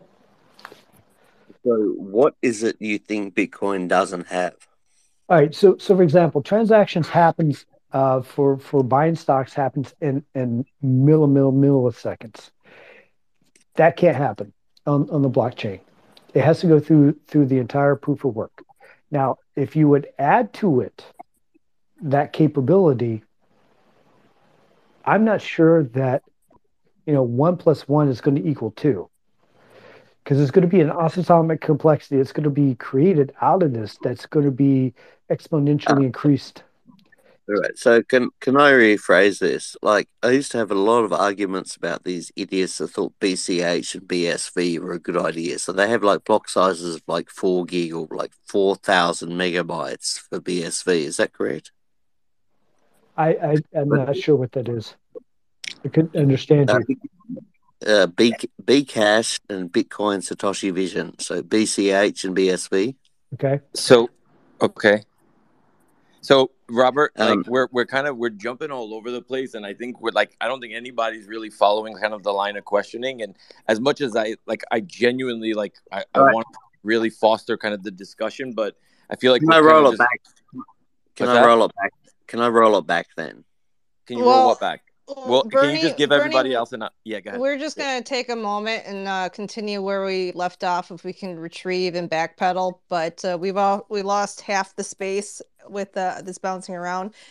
This type of discourse can be communicated another time, but I don't run my spaces where we focus on one particular blockchain or projects and so forth. I want this to be educational purposes for Okay. Yeah. the ecosystem.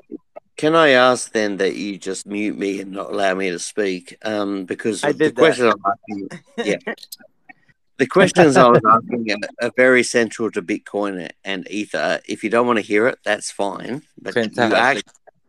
you That's the are thing, though. learning. That's We the can thing, though, do it Robert. That's not. another time. Yeah, Yeah, exactly, I exactly. We're appreciate good. this, but that's just for another time, okay? Got you. There you go, Robert. I got you. Mute button.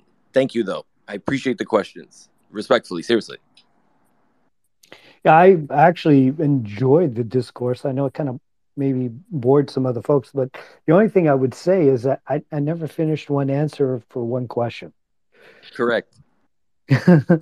Yeah, that confuses people that don't know what's going on. So I know for me, in the beginning I was clueless as to what you all were talking about, but the more I listened, the more I started to pick up bits and pieces, and things were starting to click.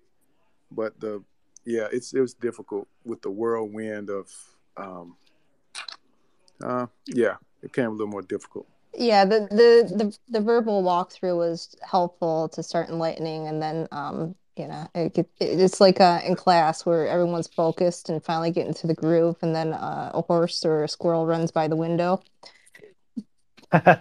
Squirrel.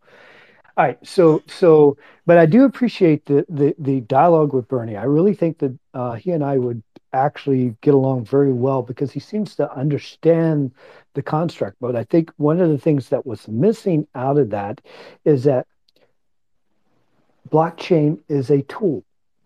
That's it. It's a tool. It has a purpose, no I've matter heard what the chain is. So it has different reasons and different purposes. And I am the biggest fan of Bitcoin because that's the core of my portfolio. 85% of my portfolio is Bitcoin. Copy. No financial advice because not my skill set. All right, so I know we had another speaker come up. Lover, what's up? I was just listening in, and it it seems to me that Bitcoin is the only true currency in crypto. It really is. It's slow, it's clunky, and it's beautiful in its purity. It's only does one thing, and it does it very, very well. It is currency. It's Ethereum and all smart contracts. That's the building blocks of the foundations of how we use currency. And All right, I just muted you because I gave a disclaimer earlier, and I appreciate these conversations and soapbox talks on particular chains and so forth, but it's getting late night after hours for me, and I'm getting a little bit grumpy.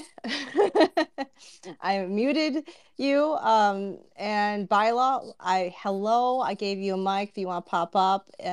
For those that actually came in here because they're seeking information or want to have actual discourse to bounce ideas off, please go ahead. But if you're going to sit up here on a soapbox just to give out your views and push them on to others, please do not do that. Fair enough. Hey, Bridge, what's up? Oh, go ahead, Tim. All right. Hey, guys, I just jumping in here, a little trolling a little bit, but I interested in not interested. I've actually do a lot of identity architecture, and it's true that the Bitcoin is an axiom, and the word axiom is a focus of a specific ID, and that axiom is a foundation to move to other quote Ethereum or whatever blockchains.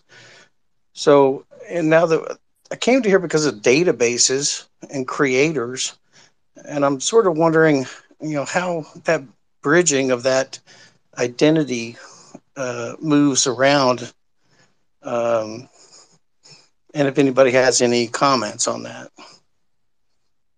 Hey, Kit, I got a question for you. Are we getting back to the original conversation, or are we just going to free flow from here? Because I'm not sure where I kind of lost the bead You know what? on all of We're this. doing free form. Like from the beginning, as I said, this is a casual space. I didn't hit record. Whatever happens, happens. Okay. But I do want to keep the shills out, and because this should just be an educational learning space. Okay. The one thing, Well, I guess Axiom, unfortunately, I can't hear you. So if someone's, I'm gonna mute myself out, and if someone's talking to me directly, just say Kit. Okay, you got it. So, Bridge, can I ask a question? Maybe I think yours was directed towards Dr. Robert. Like, what chain are you building on, and why? Because I think what Dr. Robert was saying was, like, Bitcoin is a tool, right? So, what are you building your product, like your identity protocol on, and why? And maybe we can kind of compare the two. Okay, let's say if you have an axiom like I own like myhumanid.com or myDatabaseID.com or mygeneticid.com. Basically, it's a directive gateway for SSI, self sovereign identity management, to manage your identities. So in this case, you would say, well, I need a unique GUID global ID to attach to this object that I self identify to. And in general basic terms, you would apply that to, or um, present you with a Bitcoin. But in the secondary market, whether Ethereum or any third party, you would apply rules on top of those applications of identity. So therefore, when you as a human, whether it's going to my voter ID or my student ID or whatever identity you want to present yourself in the world, you have to attach these identities from a foundation global architecture mechanism. And so while we talk about all these things and all these governments and jurisdictions and laws and so forth, they all determination have power over these identities. And um, the internet in itself, whether it's IPv6 or IPv4 or 5G architecture, wireless identities, all these things control the management of our identities. While Bitcoin may be the foundation that we can start with, it's how we apply those identities to applications and persistent applications that I basically are building on. Okay. Doc?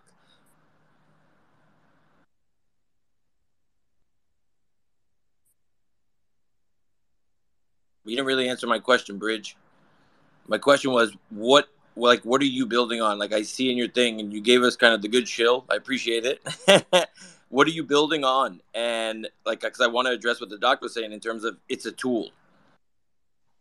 Well, Bitcoin would be, or the Bitcoin ID would be the basic. But if you're going on the did architecture, the W3C architecture, you would apply a did method to your identity. And you would apply a did architecture to a database or even a creator ID. So all of these mechanisms All right. are. I'm reading all this bridge identity. Unfortunately, I can't hear you. And I normally hold these spaces Thursdays around 8 p.m. Eastern time.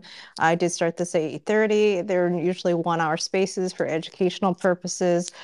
We did go over, and right now, for some odd reason, my phone is glitching with the Twitter application, and our general discussion for free flowing kind of got disrupted, and we're going to be closing the space down about 10:30 in my time, so in a little less than 10 more minutes. Thanks, Kit. And just FYI, just so you know, Kit, if you want, you can actually don't X out of the space. You could just like close it on your phone and then relaunch the application, and it should give you an option to reconnect. You have 60 seconds. Don't know if you could hear me. I have my closed captions on, so okay, I'm gonna give it a try. If it's rugged, it's rugged, and just in advance, I appreciate everyone popping in, and let me try this. You got it. Go ahead, Dr. Rob. So here's the thing. We have people who go, Bitcoin's number one, Solana's number one, everybody's on their own chain, ADA, Carnio, you just dot to the end. Truth is, all these things are tools, software as tools. You use them as appropriate. Now, some are better than others. Some have real intrinsic value. Others have functionalities that's important to allow for utilities. Can Bitcoin do it all? Like, Bernie is hard on that, or the other Robert. Maybe. I've just seen that it's not feasible within transactional times.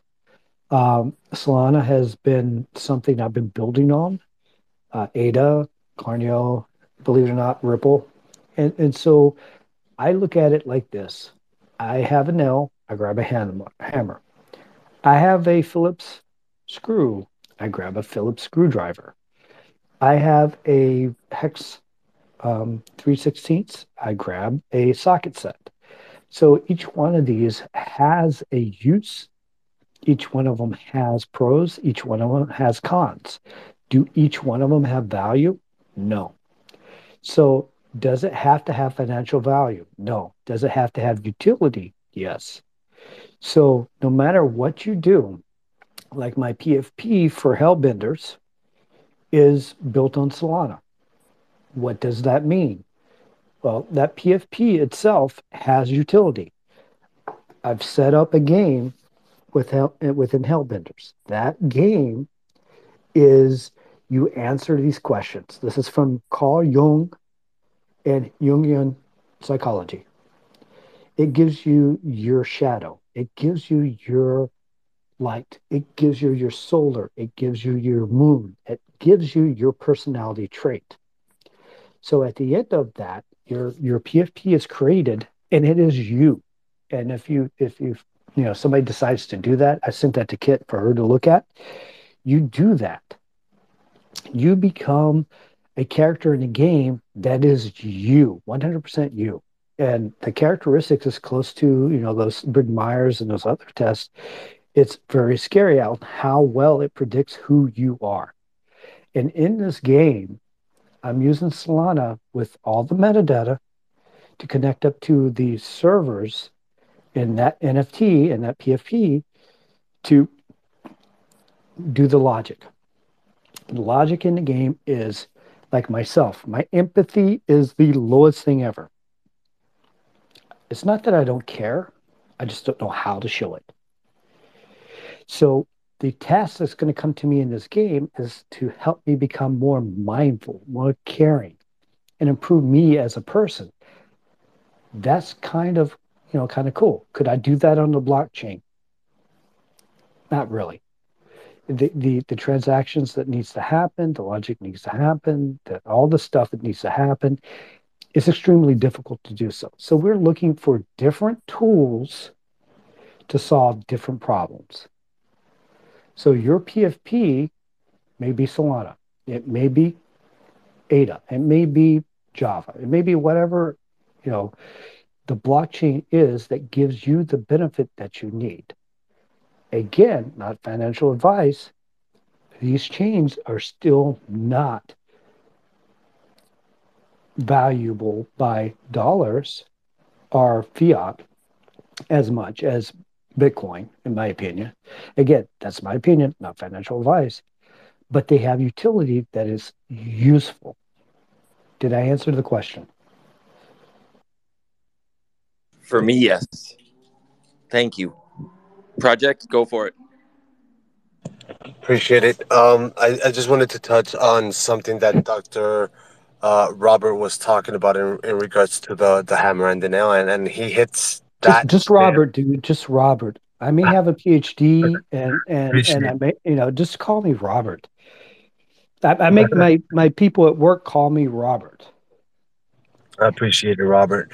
So, and I do believe that you hit it right on the nail right on the head. And every tool, has a purpose for its specific things. Everything has, the good things, and everything has their drawbacks.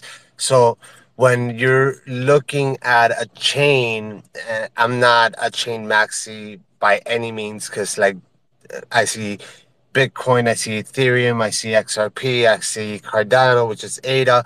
I look at this different chains and they all have their use case, right? And will there one day be a way to be able to intermingle between chains? Yes, because it's inevitable. Inevitable. Sorry, my English is not very good looking sometimes, but it's something that's not going to be able to be avoided in the long term. How long is it going to take for us to get there? It's really going to depend on us and how inclusive we are and how we're able to work with one another to make the chains interoperable. But it's going to happen regardless because it's part of the technology evolution. If you would have told us 40 years ago that we were going to have a way to be able to track down every single transaction via a blockchain, it would have been ridiculous to a lot of us that are currently in the space. But So here we are now. hold on a second, my brother. So Buckminster Fuller predicted this in 1967.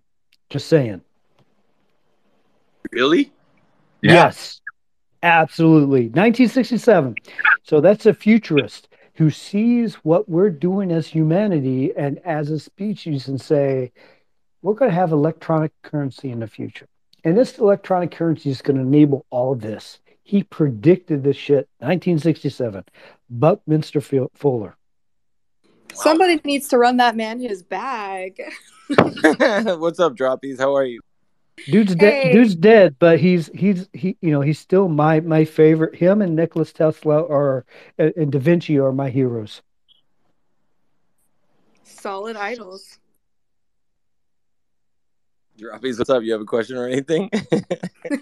No, I'm just looking to add to the conversation. I mean, what are we talking about today? What's the topic of discussion?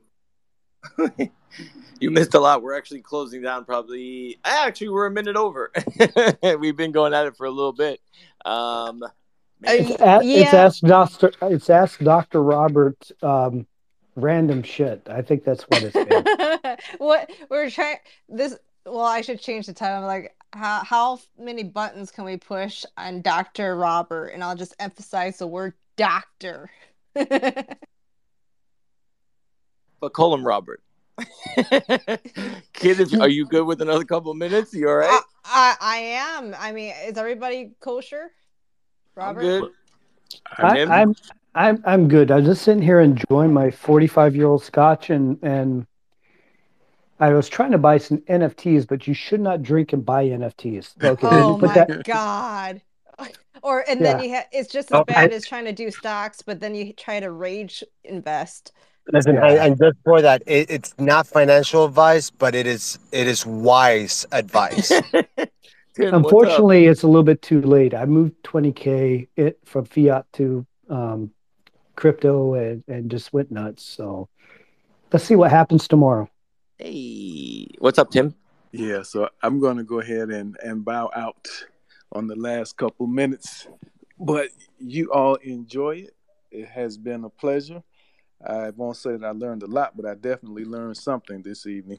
But I'll catch up on the next Tim, time. Tim, my brother, I enjoyed you here. You've got my contact. Just reach out. You have any questions? DM me, bro. For yeah, sure. I may Tim, even thank look you you up so in the much. network. You're welcome, kid. You're welcome for sure. So, NFL, Project 1010, Dropsy, Robert, uh, Wick, it's been a pleasure. So, Same. we'll catch you all Always a soon. pleasure, Tim. Always a Thank you, pleasure to Tim. see you. Can't wait for your space on Saturday, my friend. Absolutely. I appreciate it. You all take care. Well, Yep. I don't want to keep you guys up too late, but what I do want to do is go ahead and follow every single speaker here in the room. That way I can catch you guys on the next one. Do y'all do these spaces regularly? I try to run just a general space for educational purposes on Thursdays, roughly give and take 8 p.m. Eastern time. I usually have themes, and today was just kind of on the whim, just keep to a schedule. I had nothing planned, and this is just organic of a bunch of trolls getting together, becoming friends. And Eh, it is not the beginner course. I'll tell you that right and take it from me. It is not the beginner course. and the thing Luckily, I is, don't need a I'm beginner normally course. too busy to attend most of this stuff, but I'm off tomorrow, so I'm just chilling. With Sweet. 45-year-old scotch. Well, here's the thing. I ever since the update with like the Twitter Spaces, and like not being able to easily find new like people outside of your network, I'm always on the lookout for people who are just like here to provide value and good vibes. So, I'll turn my notifications on for you guys, and hopefully I can catch you on the next one. Amazing. Are you the official like Droppy's account, like Twitter account? Yeah, I founded the project. Oh, amazing. Great tool, by the way. Nice, Great tool. nice. Thank It's an Yeah, you. Thank you amazing so tool. much. Have you yeah. guys used it before? I'm the most uneducated user in the world. I just build stuff that most people don't know that they're using the stuff that I built. So in general, I just got to Twitter because a board of directors that I'm on, they said you have to get on Twitter and tell people that you're a real person so they can get the investors involved. So that's why I'm here. That's how I met Kit. That's how I met these other folks. And so I am what was my thing? I don't understand Twitter or most of the time. Oh, your shit post? Yeah. That's what it's called. I just learned that term just the other day. And I think you're the one that told me it was called shit posting. Or it was It either was that. NFL you talking about today, or are you talking about previously in a tweet I had where I was talking about shit posting? Oh yeah, it was a tweet where we talked about how do you shit post, And you're like, what is Yeah, that? and I said, what the hell is that? So Kit has been my translator to the Twitterverse. So to let you know, I'm a ex-boomer, so I'm right between X and boomer. So I've been in web since Web one, well, pre-Web one. So as a Department of Defense, I knew the people who created ARPA and the DARPANet. So all the stuff that started this stuff out. And believe it or not, the Navy created the dark web. And so I knew the folks who did that as well. And by the way, the dark web is not as dark as you think it is because we know shit. What? You founded Silk Road? I knew it. I did not, dude. I know the people who created the protocols that's used for the dark web, and they set it up so they can monitor nefarious people. And the fact that people think that the dark web is anonymous, ha, ha, ha, ha. That's my evil laugh. Yeah, exactly. I was the one that like on the freaking Navy cruise ships so where I had to also be an engineer, even though I was the one that was doing the security review. Navy. No, I wasn't Navy, I was Army, but I had to play along with the Navy. And when the telecommunications, basic fuse box breaker needed to be custom made, I electrocuted myself and fell. What? So, so that's what happened. Okay, now that explains everything. But the Navy Research Lab created the dark web, in case you folks did not know that. So, Kit, you probably knew that because you're the Army on the Navy. Wait, so Yeah, Doc. bird. Wait, so Kit. Wait, Doc. Kit. Like, what can you guys, Doc? What could you tell us about like your buddies that are listening in at the NSA right now? Give us some like, confidential info or like like Reddit. Give us something that I could walk away. You heard Droppy. She's like she wants to come in here and get some real alpha. Give us something to walk away with. Something Fuck that we it. can literally walk away from, not something that you have to tell us and then we're gonna get murked over. Correct. Great clarification. Thank you, Prime. Yes, yes, yes. Because I was getting ready to say, I don't have people, you heard the thing, if I tell you I got to kill you. So at my level, I have people who do that for me. So again, I'm retiring from the federal government next spring. Let's wait till then till I'll drop some shit. I am going to be doxing the federal government. I have a book I've been working on for the last 2 years of all the nonsense that the federal government's been doing. And let's say this: it is not nefarious. It is not. They have a secret agenda. It's just they're all incompetent motherfuckers trying to hold on to the little bit of power that they have in their little bitty worlds. However, I want to say this to my NSA brothers who are listening to me now. Fuck you, bitches. Yes. Kit, maybe this Let them should be a know. podcast. Did you record that shit, Kit? It's not the space isn't recorded, but it's always recorded. We can always pull this. Well, hold on. I'm on a phone call right now. I'm sorry. Yes, ma'am. That was Yes, amazing.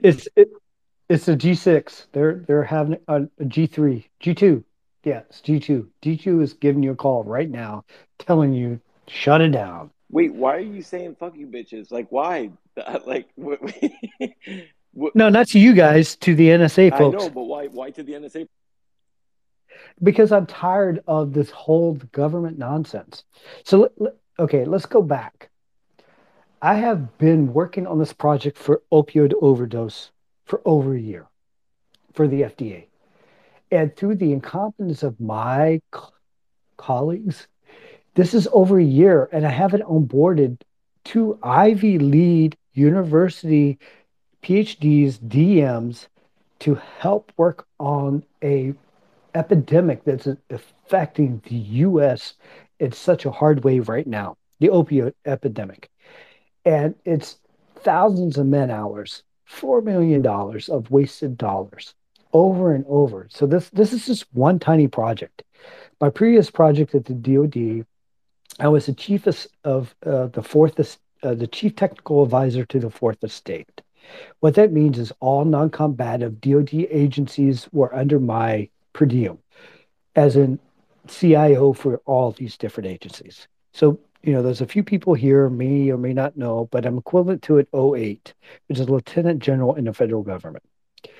And so these people worked for me to solve some very complex problems within the fourth estate. Unfortunately, that's a $19 billion project that I cut $3 billion off in a very short period of time. And in the process, Trump's administration contacted me and said, stop cutting contractors. And I was like, fuck this, I'm out. And then I went to the FDA, and now I'm at the FDA. And doing this research project, it's wasted $4 million, a year and a half of time, and still have not started the project that is so important to the American population. My job is to protect and provide to the American population. If I cannot do that, I am not doing that my job. And because administrative personnel within the federal government, they have blocked that. They are cock blockers. Did you say what the Thank you. Did you say what the project was? Or are you allowed to say what the project Which was? one? Which The one? one that they're not working on, but they should be working on? It is dealing with. So I came up with this idea because I'm an idea guy. I bring um, startup mentality to the federal government, and I scare the shit out of supervisors. So far, I've gotten four supervisors fired, which are SESs, senior executive um, people, because of their incompetence, corruption, fucking stupidity, shouldn't be in the job. So I apologize for my army voice here and the words that I'm using, but when I get into this mode, I get on my soapbox. I get so pissed off because my job is to protect and provide for each one of the citizens within the U.S.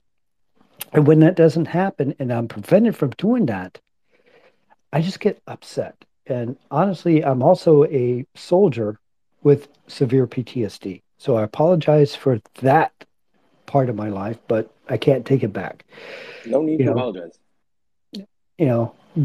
been deployed 5 times to a combat zone.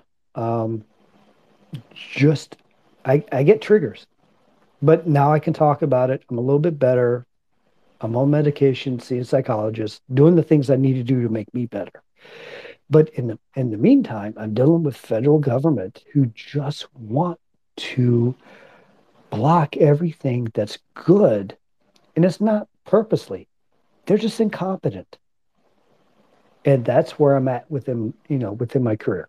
I'm retired from the Army now. They got my paperwork. I'm hoping to be done this year. I was supposed to be done last year, but maybe this year. And then I'll retire from the federal government next spring. And I'm done. That's 40 years of service. Now I concentrate on Web3, doing Web3 stuff because this is really the future. Decentralization is the future of everything for humanity. And I believe that 100%. I've invested in Web3 companies. I've invested in platforms. Angel invested in projects. I just dropped 20K into another project tonight. Again, this is the future, not just for me, but for humanity. And so I really believe in this Web3 decentralization process. So I'm doing everything I can across to make this a real reality.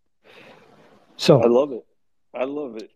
I know we had a couple people questions. I do you want to? I have yeah, go so ahead. many. Go Go ahead, ahead. droppies, and then go ahead, droppies, and then I'll Droppy's go after head. you. I saw Droppy's had a hand up. I'm just now looking at my phone. I'm trying to look at the freaking monitor where I have my computer and the phone. It's all different. But You should be looking at where you put that 20K right now, Doc.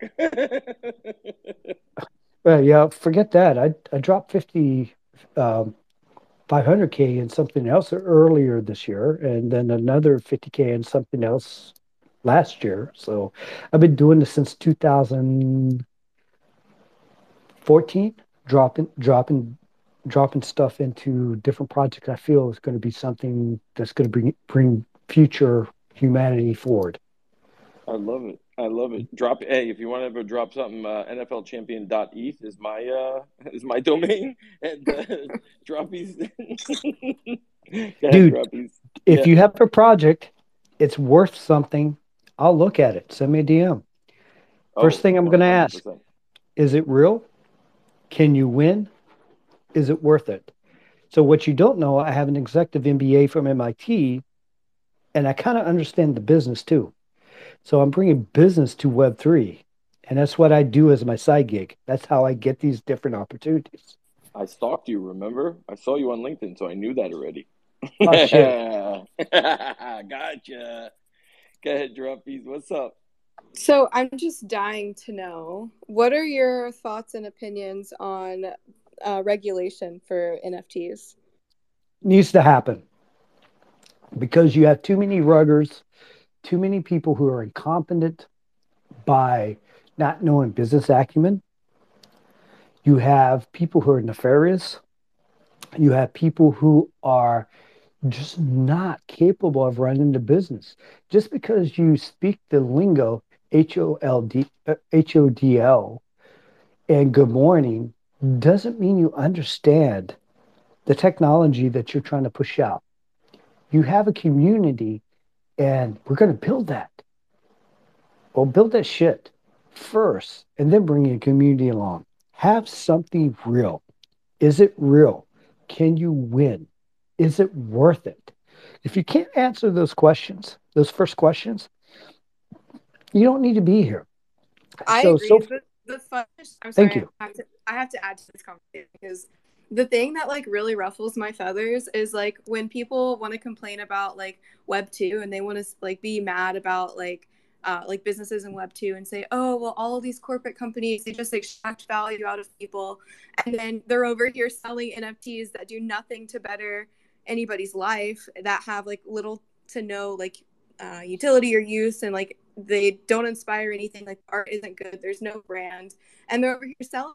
And it's just so ironic to me because it's like you are literally, if that is what your project looks like, then that is literally snake oil that is being sold, not the businesses that are actually making an impact in people's lives. But it's just so ironic to me. So I'm glad you touched on that. That is truth. So a lot of folks, ask me what it takes to invest. So I have friends who are in this, in this space. I mean, they're friends. We chat, we talk. I had a conversation just a few minutes ago with a friend of mine. He called me from somewhere. I don't want to dox who he is, but his business practices are shady as fuck. I'm not going to invest because he's shady. He wants to create this gambling thing. I have an ethics committee that I report to as a senior executive. I'm not going to do that. This is not something that I'm not going to do, right? So you see people who sometimes it's purposely, sometimes it's just they don't know any better, or sometimes it's just they just don't know. So again, I stay away that from those things and make sure that when I invest, it's real, it's worth it, and I can win. And if I keep doing that basic construct, so far I've not been rugged. I've not lost. The only loss I've obtained is from the bear market, but we all lost from that. And if you look at across the spectrum, including my stocks and my NFTs and my crypto, I'm only down 21%. And Whoa. yeah, and I'm stacking like a motherfucker. Yep. Stacking.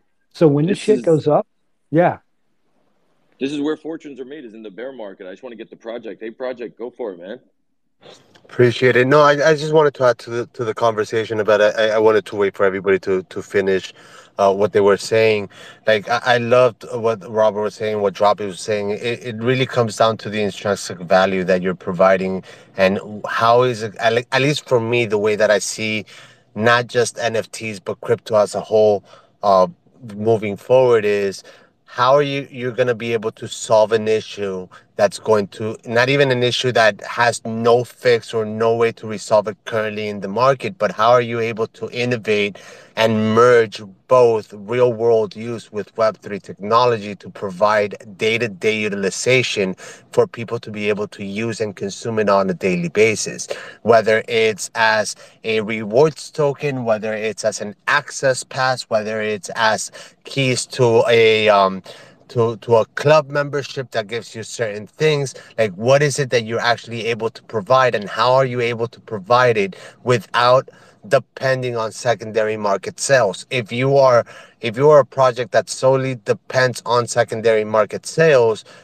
then eventually you're gonna fail, like you're gonna fall off, because there are gonna be bear markets, and there are gonna, like, if your value is so good, and then people that hold your token, whether it's a fungible token or a non-fungible token, at that point they're not gonna sell it unless somebody offers them a life-changing amount of money. And if that happens and there are no sales in the secondary market, then at that point your equity, and your finances, and your like the way that you're able to provide that value is going to run out, and in doing so, then your whole marketing scheme is going to dry up, and you're done. So you need to have a way for your business in itself, because that's exactly what it is. You're going to need to have a way for your business to be able to self-sustain, regardless of whether or not you have secondary market sales. Like, you should be building your business plan and your organization in a way that you would hope that one day you have a one-to-one ratio of holders and tokens, whether again it's a fungible or a non-fungible asset. You want to set it up in a way where, like, you want to have a one-to-one ratio where people are not gonna want to sell it, because that's the amount of value that you're providing to that individual. And in order to do so, you need to set up multiple sources of income streams, whether, like, and even though one of the most popular ones right now is merchandise, it shouldn't be the only one. You get me? Like, for example, with my project, like, yeah, it, like, even though the main collection gives a lifetime access pass, that's a very limited amount, especially when you're considering that I'm gonna be building jiu-jitsu and MMA gyms on a global level. Those gyms are going to be need to self-sustain in a way that is not going to be dependent on the secondary market sales of the main projects NFTs, right? So they're going to be regular jiu-jitsu and MMA gyms with regular monthly memberships. And obviously, because it's going to be global, like, there's, like, it's not just going to be based on US fiat, but it's going to have a monthly price based on their national coin. So, like, you have to design it in a way where you are not depending on secondary market sales. And if you don't design it as a business with a business structure, with an actual outcome to it, eventually you're going to dry up your funds. So, Hey, project. Project, you have got a couple of things extremely right. So, FYI, I'm fifth I degree love black belt in how Robert just Taekwondo. doesn't raise his hand. Doesn't give a fuck. No, Go I ahead. don't. Go I ahead. don't. No, go off. I, Go I off. thought we were just talking. So Project, I'm a fifth degree black belt in Taekwondo. I'm a third degree black belt in Jiu-Jitsu from the Okinawan Jiu-Jitsu, a third degree black belt in Mota Buha Shito Ru, and I hold several black belts in different styles of Kung Fu. Plus, I'm a combative, military combative level 5, which means at one point in my life I was a freaking badass. I could go into a bar and clear a bar. I'm I'm over 50. Well, shit. I'm just going to docs now. I'm 56. I'm at retirement age. I've got about 15 seconds of fury, and then if I don't fuck you up before then, I'm done. But here's the thing. Yeah, I know it's funny, right? Here's the thing. The business idea, the market that you're talking about, the value that you're giving, if you have that in a community, no one's going to sell your NFT because they want to stay with you, right? So I have a side project course, I have a side project. I have multiple side projects. It's acmeworks.com. It's a placeholder because I can't do it now because I'm in the federal government, but I'm going to teach people how to do work with the federal government. I literally have uh, a salary coming from that for 150K a year. And I'm still, still working, but I can't really expose that or dox that to the public. So the thing is, I'm teaching companies who want to work with the federal government how to work with the federal government. I'm working with a Web3 company to take their blockchain design into the federal government. So in that, I have a product. I have an NFT that they have to purchase for me to work with them to do that. And doing that, this dude has already said, "Oh, this is my NFT. This is how it works. Here's my contract. This is what I get from it. It's a smart contract." They're not going to sell that. That's going to stay. And if they do, it's because they built up their company to be able to be self-sustaining, and then they'll sell that contract, that NFT to somebody else who I would then work with to do the exact same thing. So your idea, your MMA idea to create NFTs from that will, you could build up your dojo. So at one time I was a chief instructor for 5 different um, dojos. And if you find me on the internet, I was the 1992-93 coach of the USA Taekwondo team, the head coach. And in that, I trained the team to go to Russia that fought in world games and pulled more medals in the history of the USA Taekwondo team up to that date. So you have the opportunity to take that particular skill set, that particular domain, and bring it into Web3. Send me a So DM. I'll hook you up with some other people who are doing the exact same thing so you can spread the love.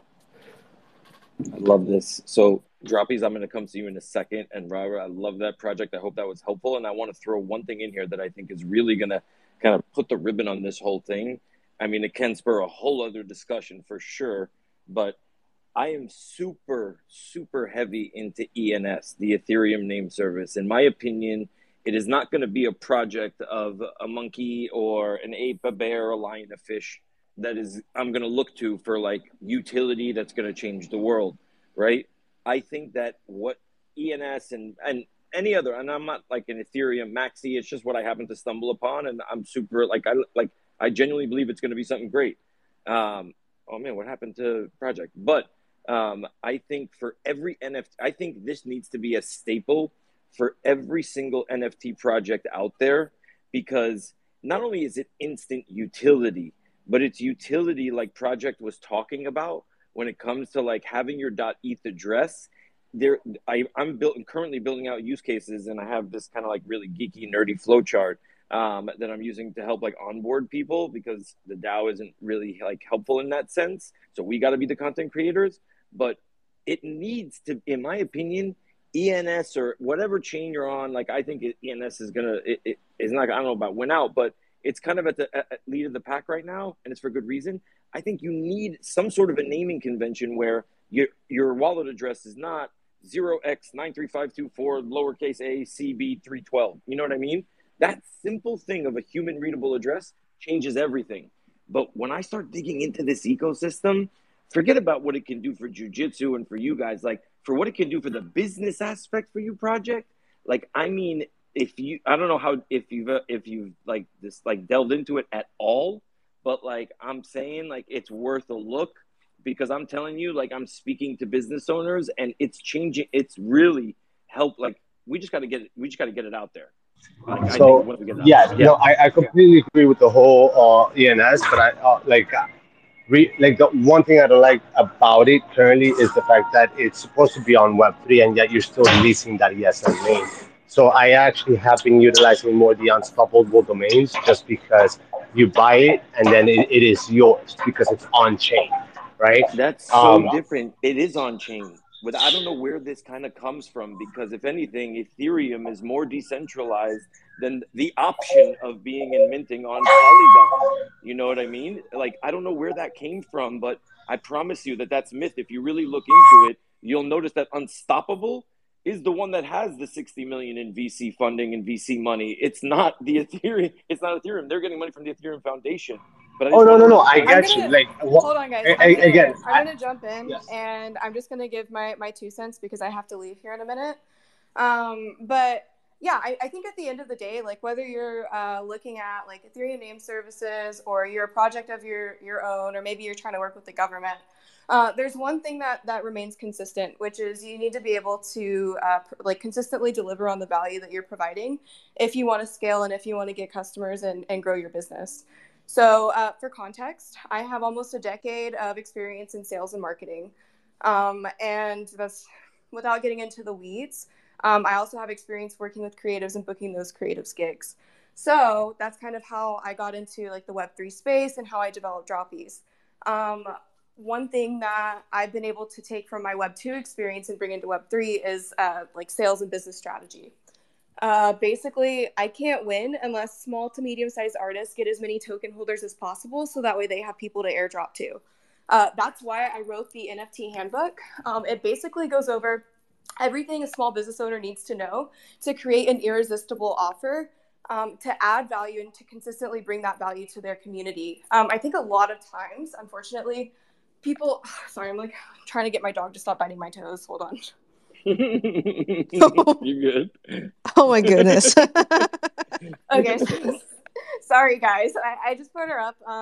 Yeah, anyway, the point is that if you don't have like a product or service or utility that not only is like solving a real problem for somebody, but also something that's scalable that you can give to somebody the second that they buy into your project, you're going to struggle to convince people to buy into you. So this handbook that I wrote really outlines like not only like how to do like market research, but it teaches you how to create like a roadmap and to create a utility that's specific and unique to your personal project. So that's all I wanted to say. It's like I think a lot of people think that business is like this really ambiguous thing, but I mean there really is a blueprint. I mean there's so many businesses that have been successful by following like standard practices.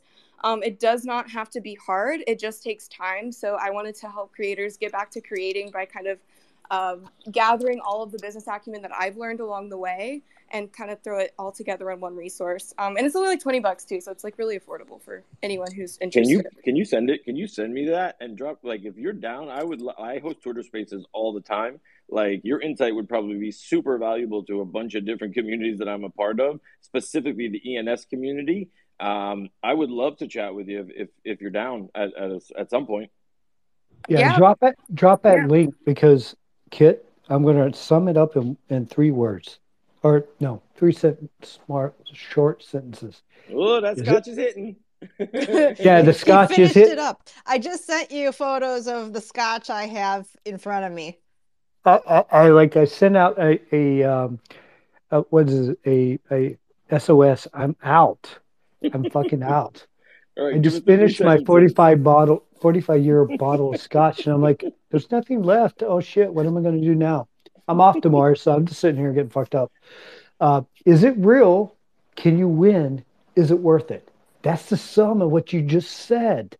And that's, I hate to say it, MIT was probably the best expense that I had in my entire life. Granted, the PhD was pretty cool. The second PhD, I'm still not sure about that because I'm doing that now, the PhD in social psychology, because I realize technology is easy. People are the freaking problem. So I'm trying to understand people, and with no empathy, this is hard. But from MIT, is it real? Can you win? Is it worth it? One, I is like it it. real? Is it real? Is the technology capable? If it's not capable, 90% of this rugs that you look at there, technology is not capable of doing what they say it's going to do. If you knew that, then you wouldn't do it in the first place. Two, can you win? Meaning that Is there a market? Do people really need this problem solved? If the problem is not a problem to other people, you can't win. Don't invest. Again, a lot of the NFT Web3 projects fit that category. Is it worth it? Okay, technology is real. People have a problem. It is a real problem, but it cost me $3 million to solve $1,000 problem. It's not worth it.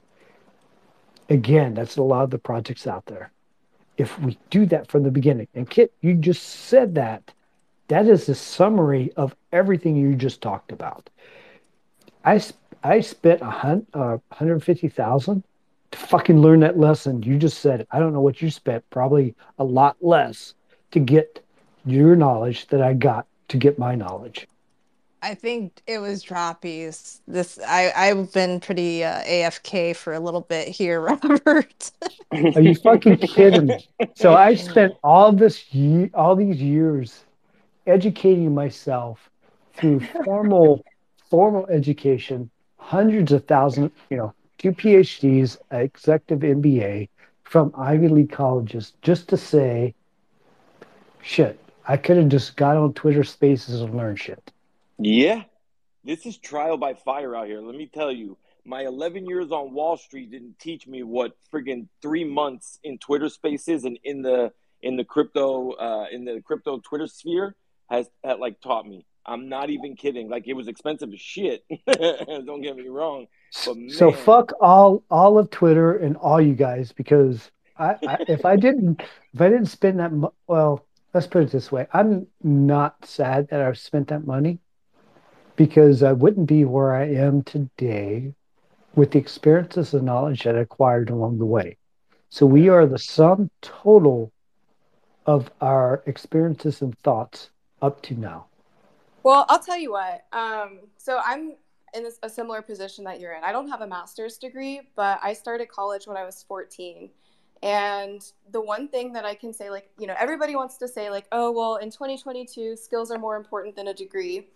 And yeah, like, practically, that makes sense, right? Nothing can replace experience and actually, like, diving, like, headfirst into an industry.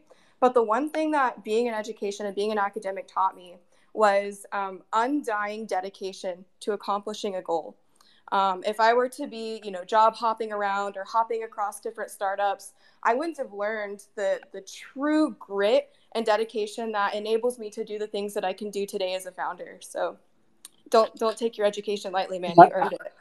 I don't. y'all are special cases. So here's the last part, and then I'll shut up for a while because I think the droppies had a couple of things to say. The education has given me a background and an understanding and a depth that Twitter Spaces would never give you.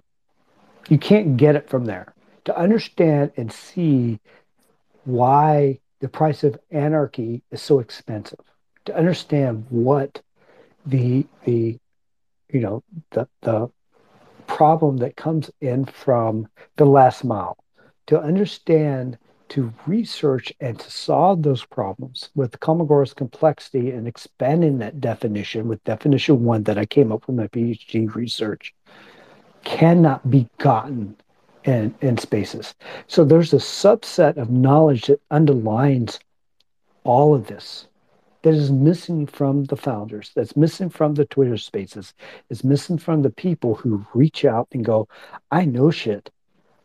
You don't understand the history, you don't understand the mechanics, you don't understand how standards were built and why standards are in place.